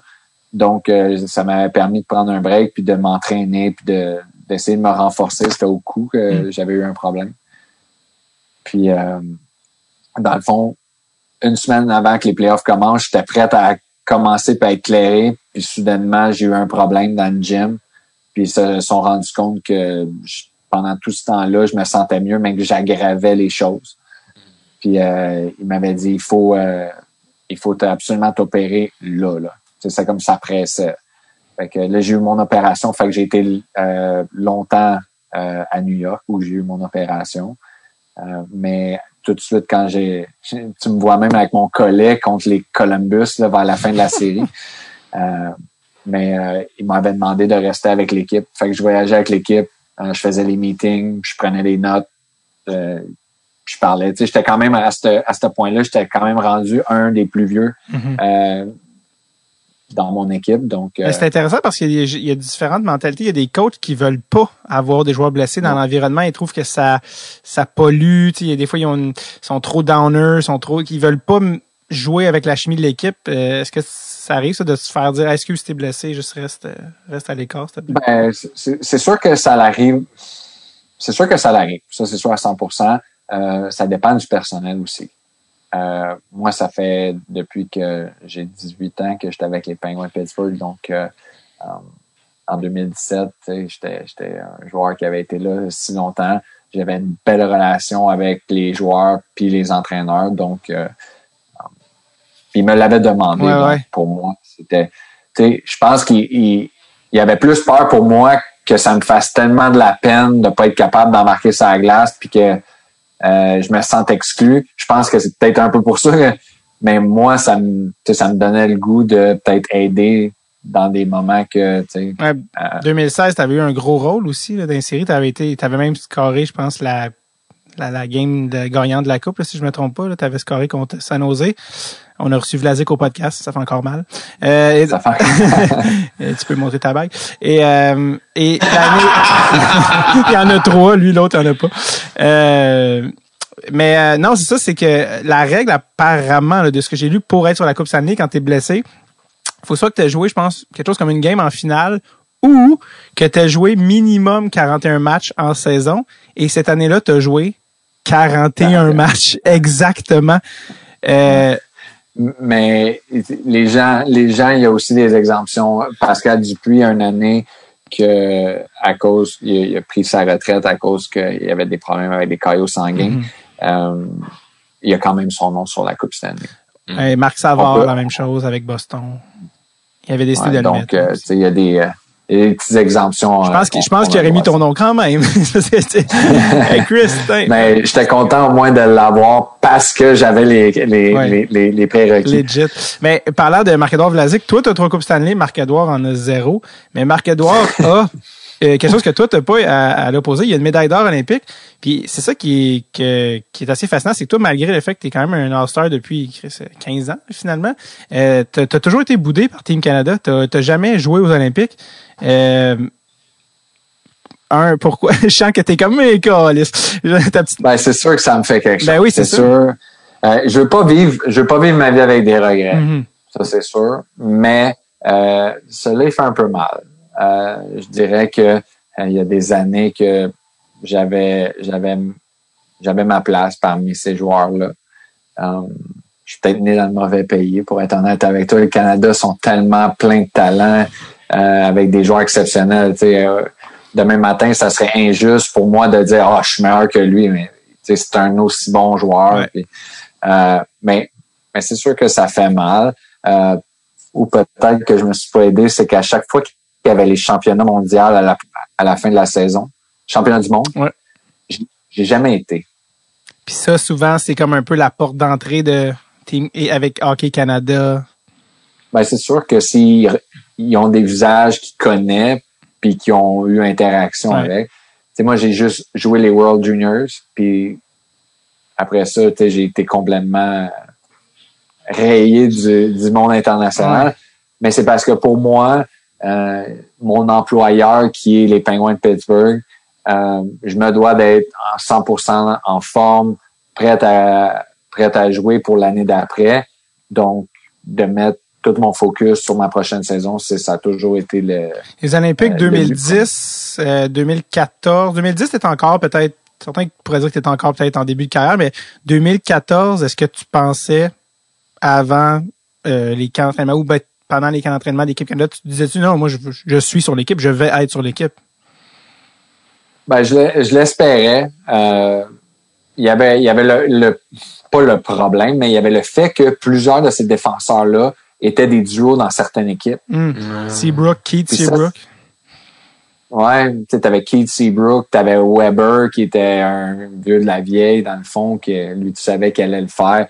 Tu avais Dowdy, mais tu avais Bouwmeester, Pietrangelo. C'est tous des joueurs qui ont joué ensemble ou qui ont fait partie de l'équipe Canada à quelque part, puis qui ont eu une certaine chimie entre eux. Il y avait toujours aussi les gars shutdown, des Vlasic, des Hamius. Étrangement, c'est drôle parce que Piquet était là en 2014. Piquet, il avait gagné un Norris. Puis là, tu sais quoi, 2021 qu'on est comme 7 ans plus tard. Puis Piquet, sa carrière a beaucoup changé. Mais toi, t'es comme resté constant. T'es encore là. Non seulement ça, mais t'as gagné 2 coupes depuis. Puis là, je me demande à quel point ça t'a fait chier qu'il n'y ait pas que les gars, que les joueurs d'Afghanistan n'aient pas le droit d'aller aux Olympiques de 2018. Tu viens de gagner 2 coupes Stanley. T'es encore dans ton prime. Tu as eu des grosses séries. Chris Bettman fait non, pas cette année, les boys. Qu'est-ce que ça t'a fait? Ouais, c'est sûr. Mais oui, c'est plate. C'est super plate. C'est quelque chose que j'aurais voulu faire, mais à la fin de la journée... 2022, tu y penses-tu? C'est l'année prochaine? C'est parce que là, ça a été officiel, là, les gars, vous allez y aller. Ouais. C'est en Chine. C'est sûr que j'y pense. Mais pour revenir un peu en arrière sur la discussion, est-ce que j'échangerais une de mes coupes Stanley pour une médaille d'or? Non. Non, puis il y en a bien qui échangeraient leur médaille d'or, peut-être contre une coupe Stanley aussi, hein, si tu leur demandais. Ça, je sais pas. Je vais pas leur demander, mais... Crosby... Je trouve que... Tu sais, c'est pas... Les propriétaires dépensent tellement d'argent. Tu as le droit de faire des échanges. Tu as des joueurs de tous les pays. Tu as les meilleurs des meilleurs. Quand tu vas faire un tournoi international, c'est uniquement ton pays. On sait déjà en partant Canada, Russie, États-Unis, c'est ton top 3 avec la Suède maintenant. Mm-hmm. Mais on dirait que c'est plus dur, puis il y a plus de mérite. C'est un plus gros accomplissement d'avoir gagné la Coupe Stanley avec l'équipe que les propriétaires ont bougé des joueurs, qui ont, que c'est soudé ensemble, que c'est pas juste pour un mois et demi. Ça fait 1 an que tu travailles ensemble, peut-être que ça fait même 10 ans que tu travailles sur le même projet. Moi puis Sidney, ça fait 15 ans qu'on joue ensemble. On en veut d'autres Coupes Stanley, mais de faire ça ensemble, puis de continuer, puis de vouloir le faire, je trouve ça spécial. C'est drôle en plus parce que hier, par hasard, il y avait un post qui est passé sur Internet, puis c'était « Voici ce qu'aurait été l'équipe B de l'équipe de Team Canada 2014. » Puis t'étais dessus, puis c'est encore, ça n'a pas de bon sens. C'est Rick Starr, tous des gars, tu fais « On crie, c'est meilleur que l'équipe de la Finlande. » Là. Puis c'est l'équipe B canadienne, ça n'a pas de sens. Là, puis justement, il y avait ton nom là, puis j'ai fait « C'est vrai, Chris. » Ben, qu'est-ce que j'espérais, c'est quand ils ont fait la Coupe du Monde, c'est qu'il y a une équipe Québec. J'aurais aimé ça voir ça. 2016, ça. Ouais, OK, pour le show. Ça aurait été hot. Parce que là, on s'entend. Ça aurait été le fun parce que t'ajoutes peut-être... T'as fait l'équipe des moins de 20 ans, je pense, 25 ans ou 22 moins, ans, ouais, les Canadiens et Américains en bas de 20, je pense, ou 23, là, fait le même, là, ouais. Ouais, faire une équipe Québec ou je sais pas quoi, c'est une autre affaire. L'équipe des Bleus. Mais honnêtement, le pire, c'est que c'est sûr que tu l'as googlé, mais il y a plein de monde qui font des mock roster d'équipe Québec, s'il y avait une équipe Québec aux Olympiques, puis honnêtement, c'était quand même pas piqué des verres. Tu sais, quand t'es goaler, c'est Marc-André Fleury. Ben là, à l'époque, il y avait les Luongo, Brodeur, Roy, là, ça a changé, mais quand même encore Fleury, des Crawford, tu sais, Vlasic qui était sur Team Canada, toi, ben là, Mike Madison, qui est maintenant ton coéquipier. Ouais. Chabot. Chabot, qui naît pour un 10-15 ans de domination. Mais tu sais, en avant, David... Non, mais Chabot, il commence, là, tu sais. David Perron, Bergeron, qui est clairement le capitaine de Team Québec, là, tu sais. Il y a quand même, tu sais, on marchait saut. Il y en a beaucoup, là, quand même, là, tu fais comment? On est... Ça donnerait un bon show. On a quand même un beau noyau de joueurs. Mm-hmm. Puis là, on pourrait même rajouter Lafrenière qui va. Ben oui, qui serait tout de suite là, parce que Duclair, les compagnies, il y a les Anglais aussi, Killorn, tous les gars de Montréal. Ça. Ben ouais. Ouais, c'est les gars de Westmount. Pas de pointe au West Island. Les Québécois dans la ligue, est-ce que vous connaissez tout un peu? Y a-t-il une espèce de... Ouais, ben t'as raison. Il y a une espèce de petit bond là, qu'on appelle. Mm-hmm. Il y a du respect. C'est sûr qu'il y en a que ça s'est accroché. Là. Si tu te rappelles du combat Maxime Talbot, Maxime Lapierre au Centre Bell, tu dis, il y en a peut-être que ça accroche. Là. Ils se sont pognés au Radio Lounge en 2012. Mais sur la glace, tu sais, m'a toujours été un peu plus friendly. Puis je vais parler aux gars. Puis... Mettons un Lafrenière, tu sais, un premier choix, première ronde québécois. Est-ce que c'est le genre de personne qui, comme à qui, je sais pas, j'ai l'impression, c'est vraiment pas la même affaire, là, mais s'il y a un humoriste qui start puis que je sais qu'il est quand même solide dans la nage, je vais laisser savoir comment, si jamais il y a de quoi, tu sais, tu peux m'appeler souvent, il va y avoir une espèce de, le monde va se parler, tu sais, vous autres, y a-tu ça un peu? Ben, c'est sûr qu'il y a, ça l'arrive plus quand c'est dans notre propre équipe. Ouais, c'est ça. Parce que je pense pas que je peux aider, mettons, Lafrenière à New York City d'aller se trouver un appartement ou quoi que ce soit ou d'avoir des petits conseils. J'ai quand même beaucoup de contacts dans l'été parce que je patine avec ces gars-là. Des fois, je leur demande s'ils ont besoin de quelque chose ou d'aide. Mais mon rôle, mettons, à l'âge que je suis rendu avec les Pingouins, puis on a beaucoup de Québécois. Tu sais, on a un Frédéric Gaudreau, on a P.O. Joseph. Samuel Poulain. Tu sais, t'as Poulain, Légaré. Tu sais, t'as tous des jeunes qui montent. Fait que, tu sais, j'ai quand même pris beaucoup de temps à jaser avec eux pendant les camps d'entraînement.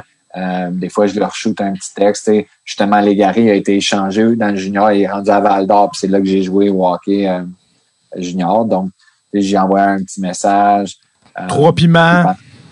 3 piments.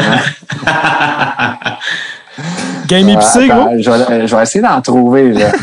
D'ailleurs, des choses que j'ai dit. Pendant que tu cherches à Jay, t'as parlé de Val-d'Or, mais t'as non seulement joué à Val-d'Or, mais t'as joué avec un certain Brad Marchand à Val-d'Or. Oui. C'est probablement le joueur le plus sous-estimé, je te dirais. Avec mon chum Huberdeau. Là. Huberdeau, je le trouve très, très bon. Puis je pense qu'il ne reçoit pas le mérite qu'il devrait avoir. Mais Brad Marchand, là, le monde le voit juste comme une petite peste. Là, c'est tout un joueur de hockey. Là. Oui. Ce gars-là, il s'était concentré à jouer au hockey au début de sa carrière, il approcherait 1000 points. Ouais, y a-tu fait 100 points récemment? Y a-tu fait ou dans la dernière saison? Il y a eu des saisons énormes. Lui, c'est Team Canada automatique. Là. Ouais. Puis il a gagné la coupe. Puis il était en fait, ils le prennent justement parce que lui puis Crosby ils viennent de Nova Scotia. Fait qu'ils s'entraînent ensemble l'été. Ouais. Fait qu'ils ont déjà de la chimie. Puis les tournois olympiques, c'est tellement court. Puis c'est toujours difficile de trouver de la chimie qu'ils prennent Marchand. Puis ils mettent avec Bergeron. Chris Marchand, Bergeron, Crosby. Merci, bonsoir, évidemment. Là. Les trois, ils ont 34 ans. Ils vont quand même être sur Team Canada. Là, tu sais, s'en foutent là, de là. Qu'est-ce que tu viens de retrouver, mon Chris? Avec le gros sourire. Non, c'est parce que les 34 ans, j'ai l'impression qu'on est des vieux. Les vieux de la vieille, on a 34 ans. Là, c'est parce que les gars sont, c'est parce que les gars sont tellement rendus jeunes. Ils jouent tellement vite. Tu sais, les McDavid, les top premiers pics de chaque draft jouent tout de suite à NHL. Il me semble qu'avant, c'était pas si rapide, il me semble. Les défenseurs, là, admettons un spécimen, là, un Drew Doughty, mettons, ça a commencé dans la Ligue nationale à 18 ans, mais avant ça, là, c'était 25 ans. Tu sais, genre 7, c'est énorme, 7 ans de différence. Un défenseur, il estimait que d'acquérir l'expérience pour être capable de jouer contre des joueurs de la Ligue nationale, des attaquants de la Ligue nationale avec autant de talent, de vitesse, ça te prenait beaucoup d'expérience.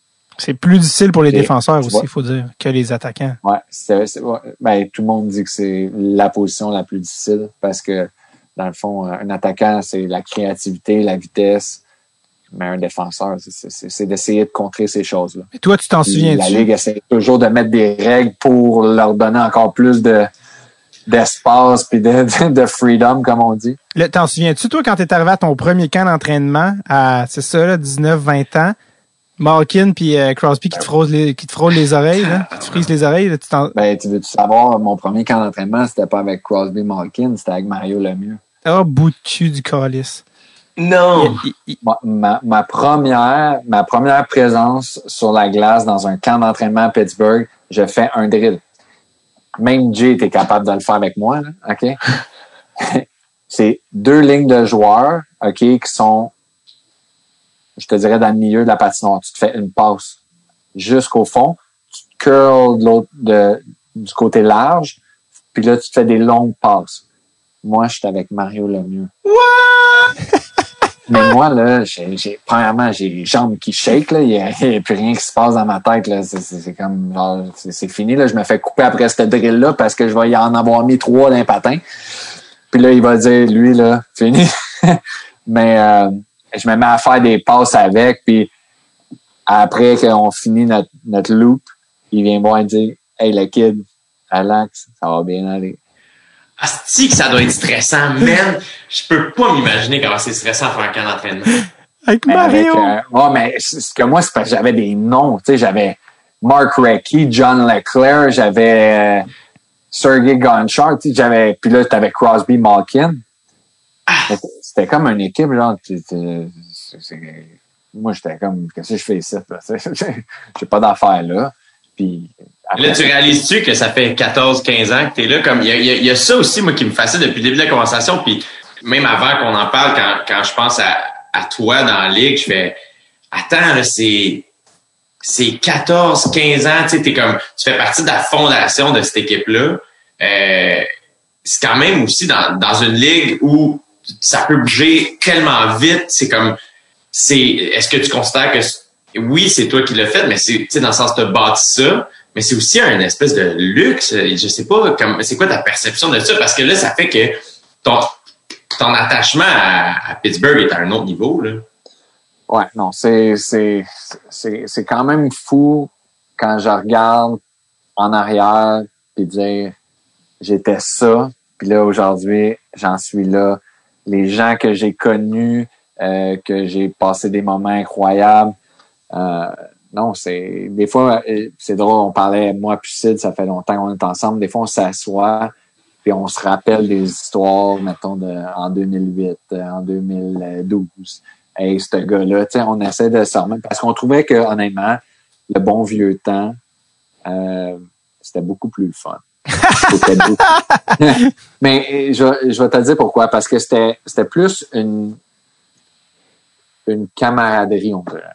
C'était vraiment genre 20 gars qui s'en allaient à la guerre. Puis avant d'aller à la guerre, ben, ils mangeaient leur repas ensemble, les vins ensemble. Puis s'ils prenaient une bouteille de vin, un verre ensemble, c'était les vins ensemble. Puis de nos jours, tu sais, il y a les réseaux sociaux, les gens ont des agendas. Les gars sont pas... c'est pas des gangs de boys tout ensemble. T'sais, tout le monde a leur petite affaire qui gère. Puis on trouve que on aimerait ça que des fois repasser 4-5 jours dans le bon vieux temps parce que c'était vraiment personne fun. sur son cellulaire dans l'autobus. Puis Personne. C'était honnêtement, on n'avait pas de cellulaire. Fait que qu'est-ce qui arrivait là, c'est que t'arrivais à l'hôtel, puis le plus vieux en avant, il disait OK, 15 minutes dans le lobby, on s'en va là, on fait ça, on s'en va, tu sais, c'était ça. Ouais. Puis, il y avait pas de... Tu l'as dit, là, tu sais, comme ton camp d'entraînement, t'avais Mario Lemieux, John Leclerc, name it, c'est quand même des noms d'une certaine époque, si on veut, mais tu sais, qui ont fait le pont jusqu'à ton époque à toi, tu sais, et là, si on parle des McDavid puis Lafrenière qui arrivent, ben là, c'est une autre affaire, là, tu sais, ça a quand même, dans ton temps de carrière, ça a changé, là. Ah non, c'est incroyable le chant. C'est drôle parce que ton ami avec qui tu te rappelles le bon vieux temps, c'est Sidney Crosby. Tu comprends? Tu sais, d'habitude, c'est ton chum Marc. Tu sais, ton chum Joe, à qui t'es allé au secondaire. Vous avez fait des niaiseries avec des canisses de butane. Toi, c'est Crosby. T'es comme, hey, Chris, la Coupe 2009, pas plate. Ben, Ah, mais... non, mais c'est drôle. Hey, tu sais, Jay, il me dit, hey, avec tout ce que tu as vécu, écoute ça, j'ai déjà eu mon 10e anniversaire de ma première Coupe Stanley. C'est fou, ouais. Fait que, tu sais, c'est comme, tu sais, quand tu as eu, mettons, là, ta réunion de 10 ans de ton école secondaire. OK, ben, moi, je l'ai vécu dans ma propre carrière. Tu sais, c'est comme, t'es encore au secondaire puis t'as ta réunion. Mais c'était fou. Ils ont organisé ça. C'était de revoir ces gens-là. T'es encore la reine du bal, Chris. Les choses n'ont pas changé. Tu vois? C'est ça qui est le fun. Non, mais le pire, c'est que tu as dit 10 ans de la Coupe, la carrière moyenne d'un joueur de la Ligue nationale est de 5 ans. Ouais. Fait que quand tu fêtes les 10 ans de ta Coupe, non seulement tu as doublé la carrière moyenne, mais en plus, dans ce temps-là, tu en as gagné 3. Dans les années aujourd'hui, ça a aucun sens. Mais quand tu disais, quand tu es arrivé au camp, tu capotais, Mario, tu réalises-tu que tu es devenu ça pour les jeunes qui arrivent? Je me fais des passes avec Chris Letang, je me chie dans les shorts. Sauf que toi, après, au lieu de leur dire good job, tu vas les cross-checker dans le cou pour dire c'est moi le boss puis je vous veux pas dans mes parages. Non, je suis pas encore comme ça. Je suis pas rendu grincheux à ce point-là. Mais non, on dirait que je le réalise pas. J'aime ça être un gars qui va passer du temps avec les jeunes. Je sais pas si c'est peut-être pour me rajeunir, mais... T'es rendu le monsieur qui dit c'est quoi les spots cool? C'est quoi les spots cool, les gars? Ah non, pas le monsieur. Ça j'essaie de les aider avec ça, mais c'est fou. Ça passe tellement vite. Puis on dirait que être joueur de hockey, j'en ai vu beaucoup prendre leur retraite quand je me dis voyons, comment ça qu'il n'y a pas un contrat, comment ça qu'il ne joue pas. Que on dirait que ça me fait peur de me rendre là. On dirait, je veux pas perdre toutes les compétitions, d'avoir à surpasser, de gagner, d'accomplir des choses dans le hockey. On dirait que tu me dis, t'en as tellement vécu. Ouais, mais je m'imagine encore que j'ai 25 ans puis que je commence ça. Mais j'ai l'impression aussi que c'est ce genre d'attitude-là qui fait que des gars comme toi ou Sidney Crosby, vous tenez rien de ça pour acquis. T'sais, c'est tout le temps à refaire. Quand tu l'as gagné à la Coupe, il faut que tu en défendes l'année d'après. Chaque game est à refaire. Fait que je pense que le fait que à la fin des pratiques, vous pognez encore un contre un, ça en dit long. Et c'est probablement exactement pour ça que vous êtes encore là, j'ai l'impression. Ouais, non, sûr. Quand je vois, mettons, Malkin puis Sid arriver dans un camp d'entraînement puis d'avoir la drive qu'ils ont, c'est contagieux. Ça démontre que ces gars-là vont pouvoir jouer jusqu'à temps qu'ils aient 40 ans. Crosby, il y en a qui parlent déjà que un peu à la Steve Yzerman, là, des gars avec des brains qui arrêtent jamais. Il y en a qui le voient déjà comme GM, parce qu'ils pensent déjà est-ce que c'est le genre d'affaire que tu le verrais faire après sa carrière? Je sais que c'est comme il est encore complètement joueur puis il va retourner aux Olympiques, vous allez gagner des coupes, positif ici.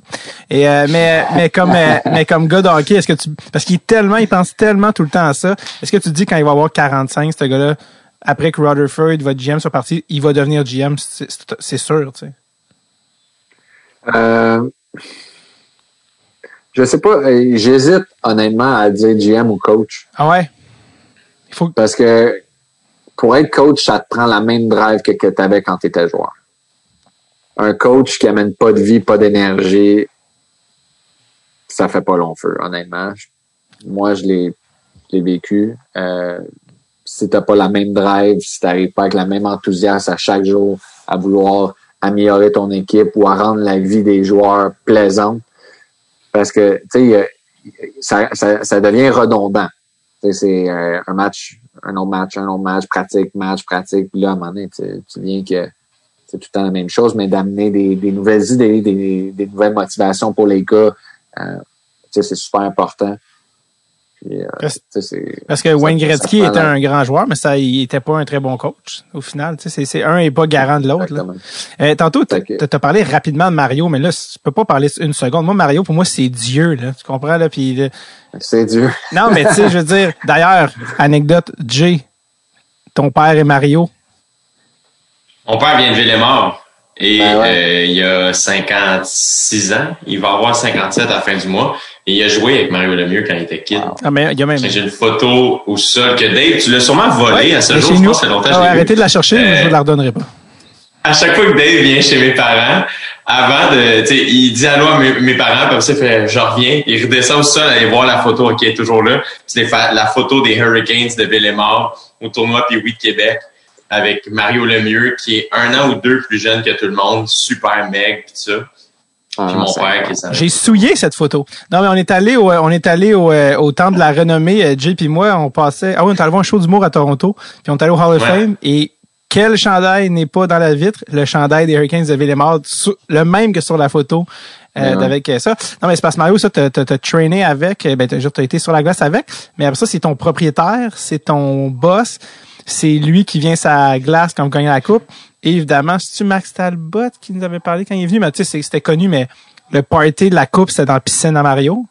Et directement de la game, tu pars de la game et tu t'en vas en avion, tu débarques, il y a des chars qui t'attendent et c'est dans la piscine à Mario, là, tu sais, tiré du film Hangover 4, là, tu comprends? C'est complètement un scénario de fou.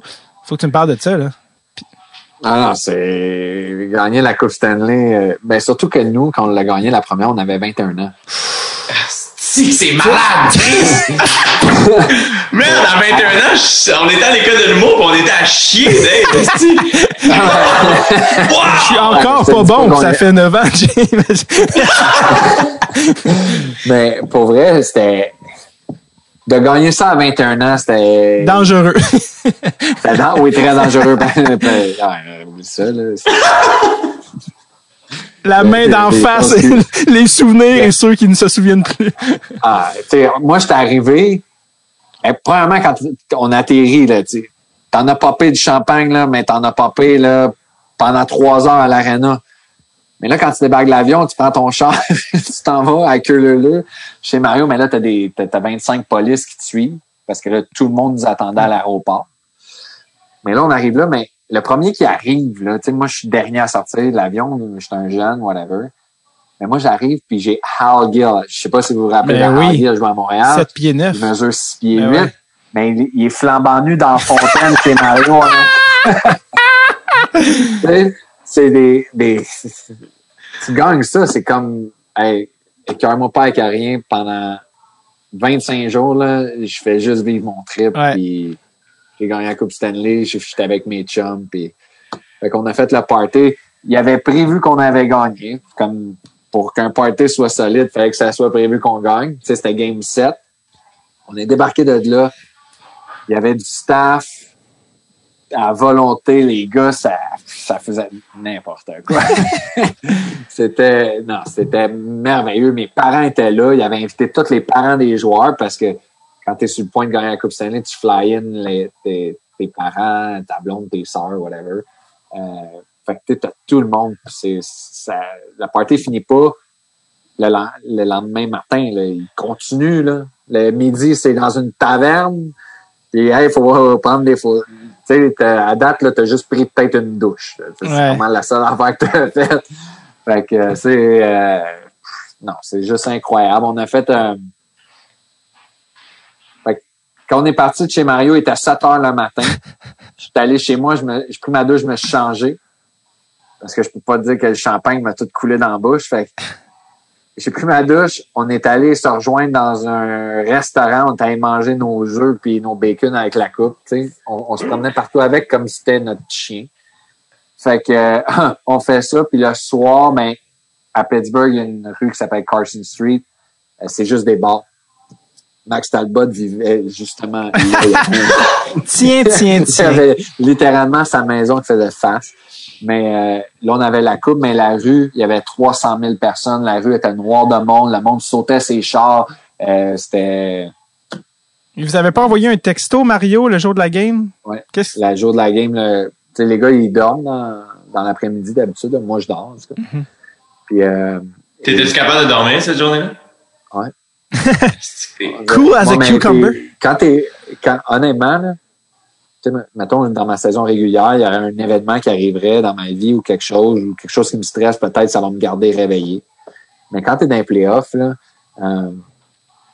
j'ai eu souvent le commentaire de ma femme en particulier. Elle dit t'es comme pas un humain, genre. Tunnel vision.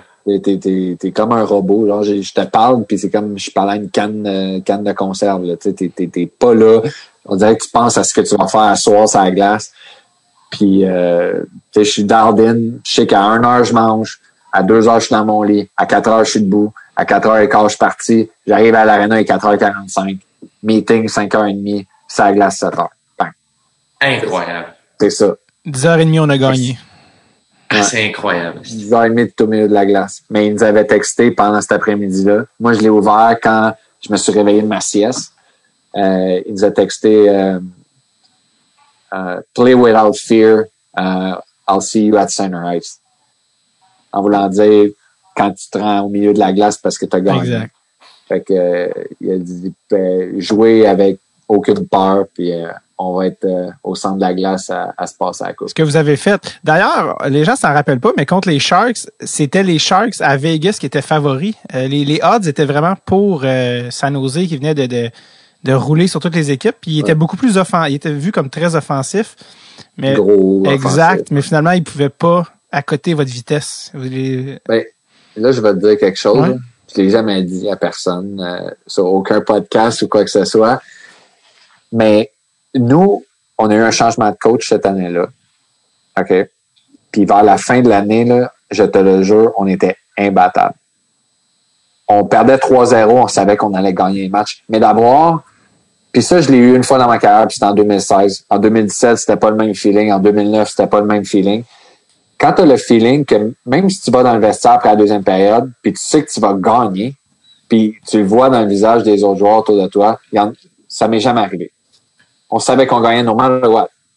Si on gagnait pas, c'est parce qu'on a pogné les poteaux puis qu'on s'était tiré dans le pied pour rien. Là. Mais c'était ce feeling-là. Puis quand on est rentré dans les playoffs, on a commencé avec les Rangers qu'on a complètement traversé. Après ça, on a Washington, puis on a dit si on passe Washington, on a gagné. Puis après Washington, c'était Tampa. Tampa. Puis Tampa nous ont donné du trouble parce qu'il y avait beaucoup d'attaques puis ils restaient tout le temps accrochés dans les matchs. Mais tu sais, on avait entendu dire les mêmes choses. Ah, les Sharks, les Pingouins ont rien vu. Les Sharks sont dominants dans l'Ouest. Ils ont de la rapidité comparativement à toutes les autres équipes dans l'Ouest puis sont gros. Puis dans le meeting d'avant-match, les joueurs se sont dit ils toucheront pas à la rondelle de la période. Puis la première période, ils ont, je pense, 2 tirs, puis ils ont pas touché à la rondelle. Juste pour te dire à quel point qu'on savait qu'on était dominant cette année-là, on pensait gagner en 4. Ben, honnête. Puis on aurait dû gagner en 4, puis je vais te dire pourquoi. Parce que Game 3, OK, on menait 1-0, puis on a essayé d'aller chercher peut-être un autre but. Puis, en tout cas, c'était pas nécessairement un bon but à accorder de la part de notre gardien, mais c'est des choses qui arrivent, comme que moi, j'ai fait des erreurs en finale de la Coupe Stanley, mais il y a eu un slap shot de Joel Ward, la ligne bleue, qui a rentré avec aucun screen. Mais c'était pour le point de la discussion, c'est pas ça, c'est qu'on avait confiance qu'on était capable de les battre en 4 facilement. C'était ça qui était véhiculé dans notre champ. C'est drôle parce que vous les avez battus, je pense que je les avais battus en 6. Mais... Ouais, en 6, puis les dernières périodes de jeu, pour qu'ils soient capables d'égaliser en Game 6, ils ont 1 tir au but. À la dernière période de la Game 6. Parce que vous les avez battus en 6, comme je sais qu'ils ont gagné 2 games, mais dans mon souvenir, je me souviens même pas de buts qu'ils ont marqué. Tu comprends ce que je veux dire? Dans ma tête, vous avez gagné en 4. Je sais que c'est en 6 parce que je m'en souviens, mais dans ma tête, ils ont jamais été... Ils s'accrochaient là, pour pas se noyer, mais ils ont jamais été assez compétitifs là, pour gagner la game. Mais Jay, t'allais dire? Mais selon toi, puis peut-être que ça s'explique pas aussi, là, mais à quoi est dû... Qu'est-ce qui a fait cette année-là, tu penses que vous étiez comme... Vous aviez cette confiance-là Intouchable. que vous avez pas eu les autres années? Moi, je dirais que la première chose qui me vient en tête, puis je l'ai dit à beaucoup de gens, c'est que on était plus vieux, on avait des joueurs qui connaissaient leur rôle. À l'heure où on se parle, il y a un gros virage jeunesse dans la Ligue nationale. Puis tout est basé sur la vitesse et les skills. Sauf que ça t'aide pas à gagner des Coupes Stanley, ça. Le problème, c'est que les gens, ils veulent rebâtir, d'avoir du talent, de la rapidité, parce qu'ils disent, la nouvelle Ligue nationale, c'est la vitesse, c'est les skills. Mais c'est pas ça. Puis si tu regardes, les derniers gagnants de la Coupe Stanley, c'est les équipes les plus vieilles, avec de l'expérience. Puis on avait, je vais te donner un exemple, Nick Bonino, qui était notre 3e joueur de centre, avec Carl Hagelin puis Phil Kessel. Phil Kessel, on sait, c'est un talent naturel, c'est un scoreur. Mais Nick Bonino, c'est un gars qui est un des meilleurs joueurs en désavantage numérique. Il bloque tous les tirs. Carl Hagelin, un des meilleurs joueurs en désavantage numérique avec de la vitesse. Il est fatigant sur une patinoire. Tu avais un gars comme Ian Cole puis Ben Lovejoy qui était super bon à tuer des pénalités puis à bloquer des tirs avec physique. Matt Mais Cullen. en ce moment, ce qui se passe avec la Ligue nationale, c'est que tout le monde est pareil. Fait que tu as des joueurs de premier trio qui se ramassent sur des 4e lignes pour de la profondeur offensive. Mais là, tu as un lac de détails. Désavantages numériques, tirs bloqués, mise en échec. Toutes des choses que tu accumules dans une série éliminatoire, puis ça fait en sorte que tu gagnes ces matchs-là. Mm-hmm. Puis moi, je pense que ça n'a jamais vraiment été retrouvé parmi notre équipe. C'est pour ça qu'on avait tout le temps le feeling que il n'y avait pas une game qui était hors de portée, que peu importe le score. C'est pour ça. Pardon? Non, ce que j'allais dire, c'est comme tu prouves ton point. Il y a des équipes en ce moment, les équipes avec McDavid, Draisaitl, qui gagnent les meilleurs pointeurs, meilleurs joueurs par excellence, puis qui passent non seulement que des fois qui font pas les séries ou qui passent même pas la première ronde. Fait que toutes les équipes avec les superstars qui doivent gagner, Matthews, Toronto, toutes les équipes qui ont les superstars passent pas la première ronde des séries ou deuxième ronde. On prend une petite pause de l'épisode pour que je vous parle de notre commanditaire cette semaine et j'ai nommé WebSim Hockey, la meilleure plateforme de hockey simulé au monde. Et c'est un produit québécois. Yes sir, gros. Et oui, ça existe depuis maintenant 11 ans. Si vous pensez que vous avez la vocation de DG, il y a juste une manière de le savoir et c'est en vous rendant sur le websimhockey.com. Il y a même des ligues rétro des joueurs des années 70 à aujourd'hui. Le niveau de détail, de réalisme et de plaisir est au rendez-vous. Mais ça, c'est le fun! websimhockey.com. De retour à l'épisode. Le phénomène est que ça, c'est ma théorie à moi. Je pense qu'elle est quand même pas si pire.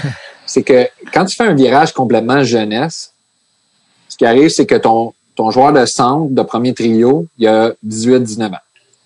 Après ça, ton centre de deuxième trio a 18-19 ans, 20 ans. Mais le problème, c'est que ces joueurs-là, au lieu d'être des joueurs de soutien ou des bons joueurs offensifs entourés de vétérans, se ramassent après 1 an, 2 ans à demander 10 millions par année. D'avoir des salaires comme très élevés. Fait que qu'est-ce qui arrive, c'est que ton deuxième joueur de 19 ans, 20 ans, il voit celui-là avoir 10 millions. Ben lui, il dit, je suis peut-être pas aussi bon, mais j'en vaux 8. Fait que là, tu es en train de payer des joueurs de 18, 19, 20 ans, des gros salaires. Puis après ça, tu n'es plus capable de payer quand tu vas chercher des vétérans. Puis si tu veux des bons vétérans, tu n'es pas capable de les payer. Fait que tu viens avec une équipe complètement jeune. Tu regardes les Oilers, c'est juste des jeunes. Même les défenseurs, pourquoi ils n'ont pas un défenseur vétéran de 30 ans? Là, ils viennent d'aller chercher Barry, mais ils n'en ont jamais eu. C'était Clavbaum, Nurse. C'est des super bons joueurs.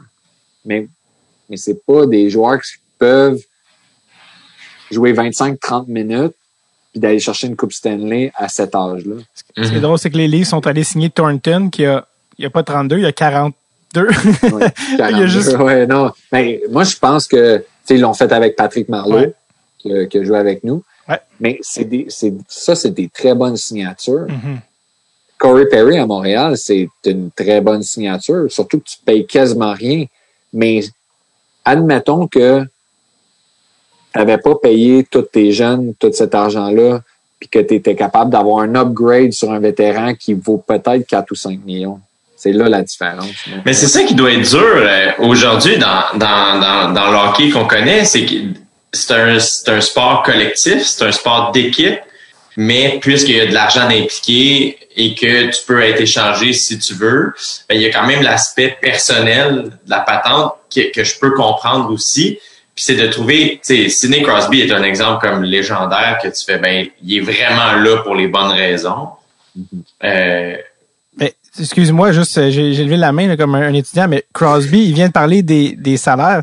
Crosby, depuis, je sais que tu le sais, Chris, mais depuis le début de sa carrière, a toujours eu le même salaire, 8,7, c'est-à-dire son numéro. Ouais. Tous les gars qui ont 22, 23 ans font 10, 11 millions par année. Puis Crosby en fait 8,7 depuis. Il a jamais augmenté, mais non, il y a 3 coupes. Oui, exactement. Parce que justement, tu es capable d'aller chercher des joueurs comme Marian Hossa. Exact. Nous autres, on s'est toujours bien entouré de vétérans. Regarde Pascal Dupuis puis Chris Kunitz. Oui. Admettons qu'on revient dans le temps, ces joueurs-là seraient tellement squeezés par la jeunesse qu'ils feraient des salaires de 700 000, mais ils ont continué avec les Pingouins avec des salaires qui équivalaient vraiment bien à qu'est-ce qu'ils accomplissaient. Puis, par le fait même, on avait des joueurs de caractère, de rôle, puis ça complétait une équipe de hockey. Tu sais, toi-même, là, t'as 33, 4, tu disais? T'es avec 33, une année à la fois. Il te reste 7 années. Tranquille. il te reste, dans le fond, 7 saisons, puis l'année prochaine de contrat. Après ça, t'es agent libre. Ouais. Puis sans compensation, tu peux signer où tu veux.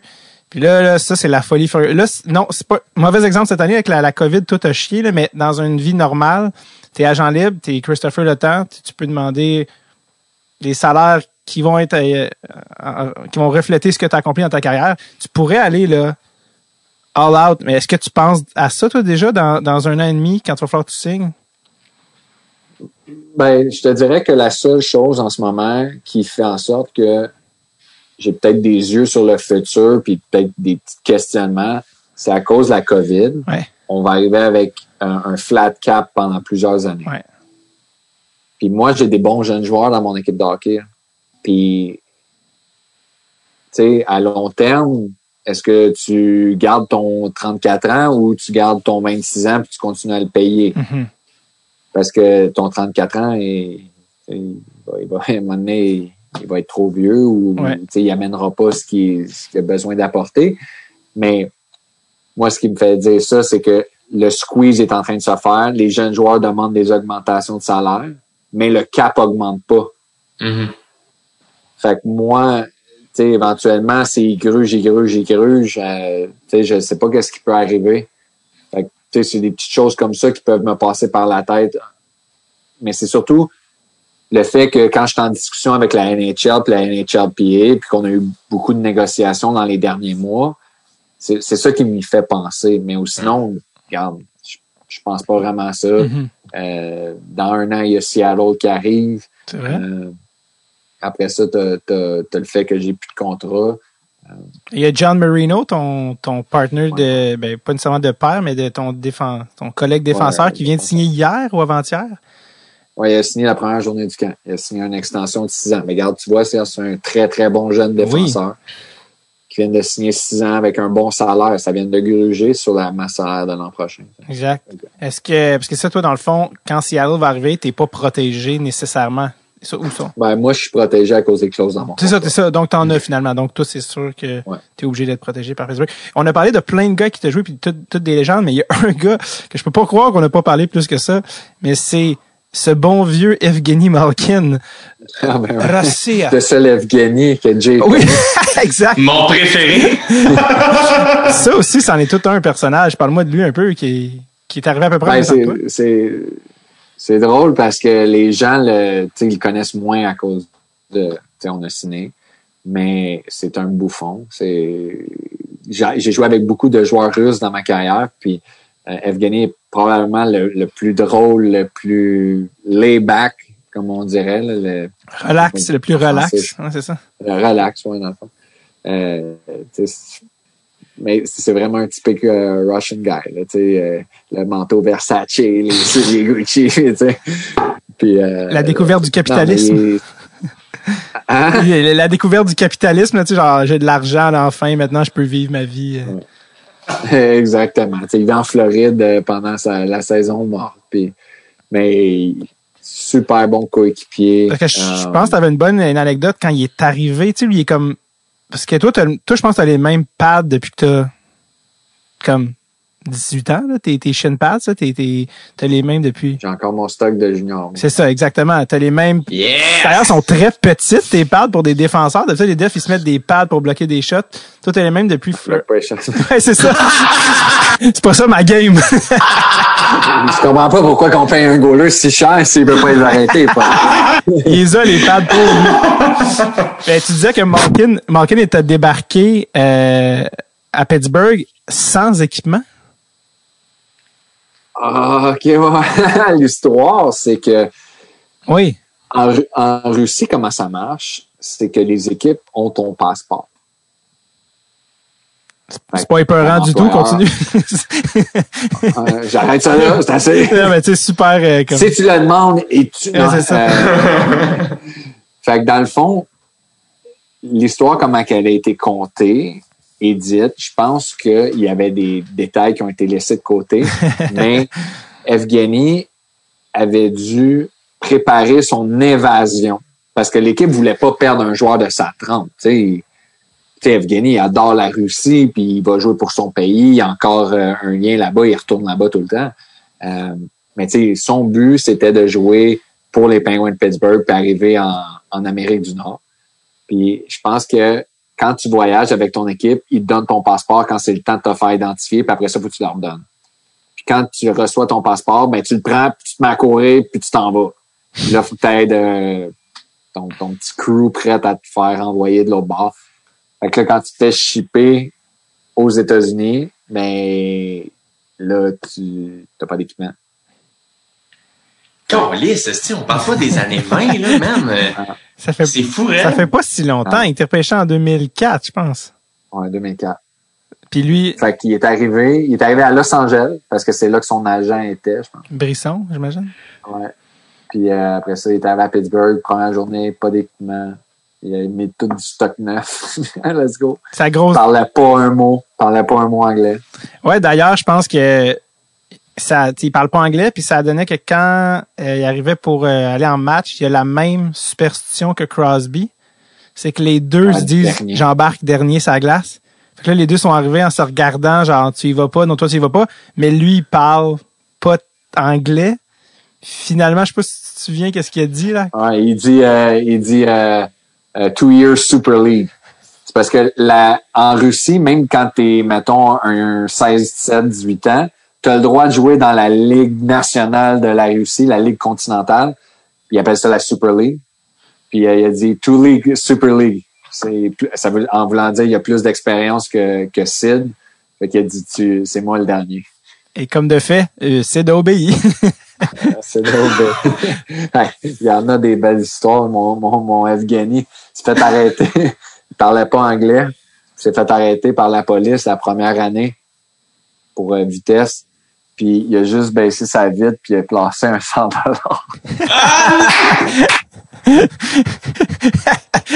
Puis le pire... Dave, il a essayé de faire ça à Montréal. Ça peut le Ça finit au poste puis c'est Jay qui a payé ma caution pour sortir.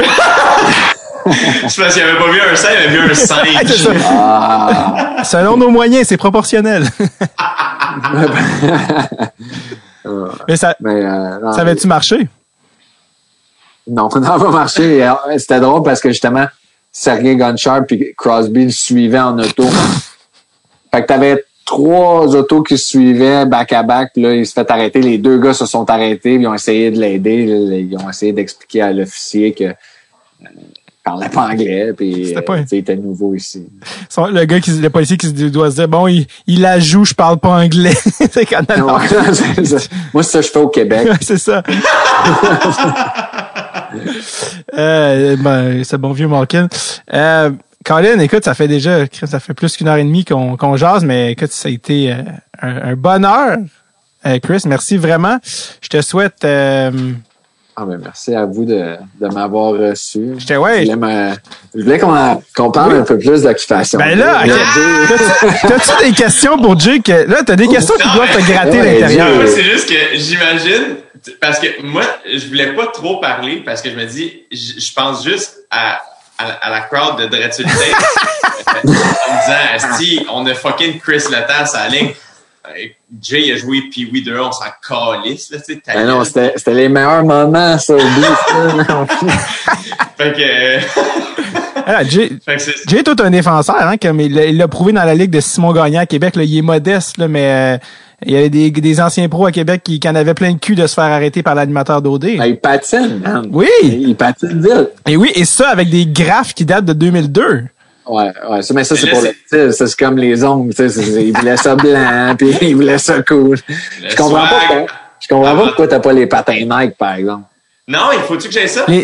Tout c'était écœurant. Mais là, Chris, faut que tu manges quelque chose, parce que là, moi, ce qui arrive, c'est que on est arrêté à Québec en janvier l'année passée, moi puis Dave, remplacé dans la ligue de notre ami Nick Tremblay. En fait, c'est la ligue à Simon Gagné. Okay. Et là, moi, j'ai mes vieux graphes d'un pied. Je joue la game, puis j'ai jamais été nerveux de même de ma vie. Tu sais, je voulais vraiment bien jouer. Finalement, c'est une bonne game. Et rendu dans la chambre après la game, les gars, ils disent, putain, Jay, t'es-tu serré monétairement? Mais moi, je connais pas les gars tant que ça. Tu sais, fait que non, je sais pas pourquoi. Ils sont comme Chris, t'es graphe. Voyons, on va se cotiser, on va t'acheter des patins. Tu sais. Et finalement, c'était la journée où Simon recevait sa nouvelle paire de patins. Et il y avait quelque chose dans ses demandes de ses patins comme personnels qui fonctionnait pas. La languette en arrière du patin était trop molle, je pense trop dur, je me souviens pas. Fait que je suis un des gars qui a fait Chris, si t'es pour les revirer, vends-les à Jay. Puis fait que j'ai acheté les patins à Simon Gagné. Là, il va falloir t'acheter un casque, par exemple. Y a-tu un vieux casque des pingouins qui traîne à quelque part? Je sais, honnêtement, du stock, là, j'ai un garage plein, là, c'est... L'été, on essaie plein de choses. Je fais des ventes de garage toutes les étés. C'est vrai? Chris m'a amené mes petits billets de 5$, m'a amené David, puis on va venir acheter tu peux pas dire cette information-là au passage. Moi, je me retiens de pleurer. Il fait des ventes de garage. Il donne ça en blanc, j'ai trop de stock. Et Chris, on va pleurer en ondes. Non, mais... Il me faut des pattes de goaler. Je peux échanger ça. Si vous me trouvez des pattes de goaler de Carey Price, quelque chose en même. Oui, ben, un casque pour la classique à Jay. Parce que la classique KR, pour que Jay ait pas un casque d'enfant de 12 ans. J'ai manqué cette année. Vous l'avez fait pareil, hein? Moi, je pouvais pas. J'étais en show à Québec. Moi non plus. Il l'a fait avec... J'étais pas là cette année. Non plus. Il l'a fait, je pense, avec les mesures. Je pense que t'as le droit de 50 personnes espacées. Parlant de game, levée de fond, Chris, la première fois qu'on s'est vu, c'était avant que je sois, entre guillemets, ici, connu. C'était une game d'hockey-ball pour Team Haïti. Oui, avec Georges Larac. Exact. Et moi, mon ami Andy m'a impressionné dans l'équipe. Et à un moment donné, dernière minute, il n'y avait pas assez de joueurs comme toi qui avaient été généreux ou de vedettes qui étaient disponibles pour dire oui. Last minute m'a appelé, tu peux-tu venir? Je suis comme, mais Chris, Andy, c'est contre les célébrités, comme j'en suis pas. Tu vas nous donner un moment donné, viens-t'en. Puis je me souviens, parce que il y avait comme un faux coach qui était là, tu sais, ça se veut une game où, tu sais, toi, David Perron, vous êtes fucking smart, vous passez à la balle, pis tout ça. Et je me souviens, le coach coupait son bras. Oui, non, à la fin, moi, j'étais brûlé, là, c'était terminé. Je pense que j'étais tiré les deux hamstrings, j'avais couru comme un malade. Je suis pas capable de perdre même dans une game de charité. Mais c'était qui, donc, le coach? Il n'avait pas engagé Roger Brulotte ou quelque chose de même? Genre, mais c'était pas Roger, c'était un monsieur, je me souviens pas qui. Peut-être, je me souviens pas, mais je sais que je me suis ramassé au milieu du banc avec Étienne Boulay. Non, mais ça, c'est moi, j'adore ces choses-là. L'été, là, j'adore ces événements-là. C'est des belles expériences. Tu le fais en ayant du fun. Ben oui. Tu sais, non, je m'en rappelle, c'était une bonne game, ça, c'était cool. J'avais bien aimé l'ambiance aussi, c'était bien. Oui. C'est drôle, je pensais, vu que t'arrivais à moyenne, que ça te faisait fucking chier, ces games-là. T'es comme, j'aurais pas dû dire oui il y a 6 mois, un gars que je connais pas. Non, c'est juste que honnêtement, je suis vraiment comme ça. Je suis tout le temps sur dernière minute. C'est vraiment drôle parce que il y a un autre humoriste qui s'appelle Pierre-Yves Desmarais. Il est un die-hard. Il était dans notre chambre, il était dans notre équipe cette fois que t'es venu. Puis lui, il est die-hard, le Pingouin, depuis 2004. Là, à côté, il y a toutes les jerseys de Crosby, tout ça. Puis moi, puis Sam Breton, on pleurait de rire. Quand t'es rentré dans la chambre, je l'ai vu, genre, baver. Je l'ai vu faire comme un enfant qui voit le Père Noël. Puis moi, puis on pleurait de rire. Puis tu sais, c'est un petit peu awkward, les games de même, parce que personne se connaît, tu sais, puis les gars de hockey se parlent entre eux, les humoristes se parlent entre eux, mais le monde sont des fois un petit peu gênés. Évidemment, Sam Breton, je sais pas si tu sais c'est qui, c'est un humoriste, lui, évidemment, la gêne ne fait pas partie de son ADN. Il est né en disant, il est le médecin caliste, tu sais, il est tout le temps, tu sais, genre pas gêné. Puis lui, il savait bien, que Pierre-Yves, il voulait juste être à moins de 30 cm de toi pour vivre sur ce souvenir-là jusqu'à la fin de ses jours. Fait que là, les gars, pour les lignes, c'est un peu malaisant. Puis Sam s'était levé puis il a fait « Bon, là, on n'aura pas de regrets, là! Ah, on va se dire les vraies affaires. Puis ouais, il a envie de jouer avec Chris, on va le faire. » Tout était comme « Ouais, ça me dérange pas. » Puis il a joué avec toi. Écoute, il m'en parle encore, écoute, avec un frisson sur la nuque. Comme toi, avec le mieux, quand tu lui donnais la puck, je pense que il y a eu un open net. Ah non, je vais en redonner à Chris, on n'est jamais trop sûr. Il t'a redonné la rondelle, il faisait juste tout le temps te chercher. Et Kevin... Oui, je m'en rappelle, ça je m'en rappelle exactement. Je pense que j'ai tout fait pour qu'il score même. Puis il est comme, non, toi! Tu scores. Puis Kevin engage à peu près 36 amis photographes pour l'événement. Il en a dans les estrades, il en a dans les bancs, il en a sur la glace. Et après ça, il nous envoie des beaux fichiers avec 8000 photos et tout le monde en a une. Là, écoute, PY, il attendait toutes ces photos et Chris, pas une calice de photos de PY. Sur 8000 photos, il y en a aucune de lui. Il en a une le loin de dos. Et en plus, moi, c'est, à un moment donné, j'avais amené quelques gars pour faire le grand V en tir de barrage. Ouais. Puis à ce jour, PY, il m'a dit, le photographe s'en venait prendre une photo. J'étais assis à côté de Chris et t'es venu me prendre. Donc c'est moi qui a ruiné. Sa journée. Ouais, le moment. Et à ce moment-là, t'es devenu et son meilleur ami et son pire ennemi. T'es devenu les deux. Exactement. Yo, mais le pire, Dave, c'est que là, je sais pas, ça vient de me flasher, je vais complètement changer de sujet, mais t'as pas fait genre un road trip à Pittsburgh pour une game de série déjà?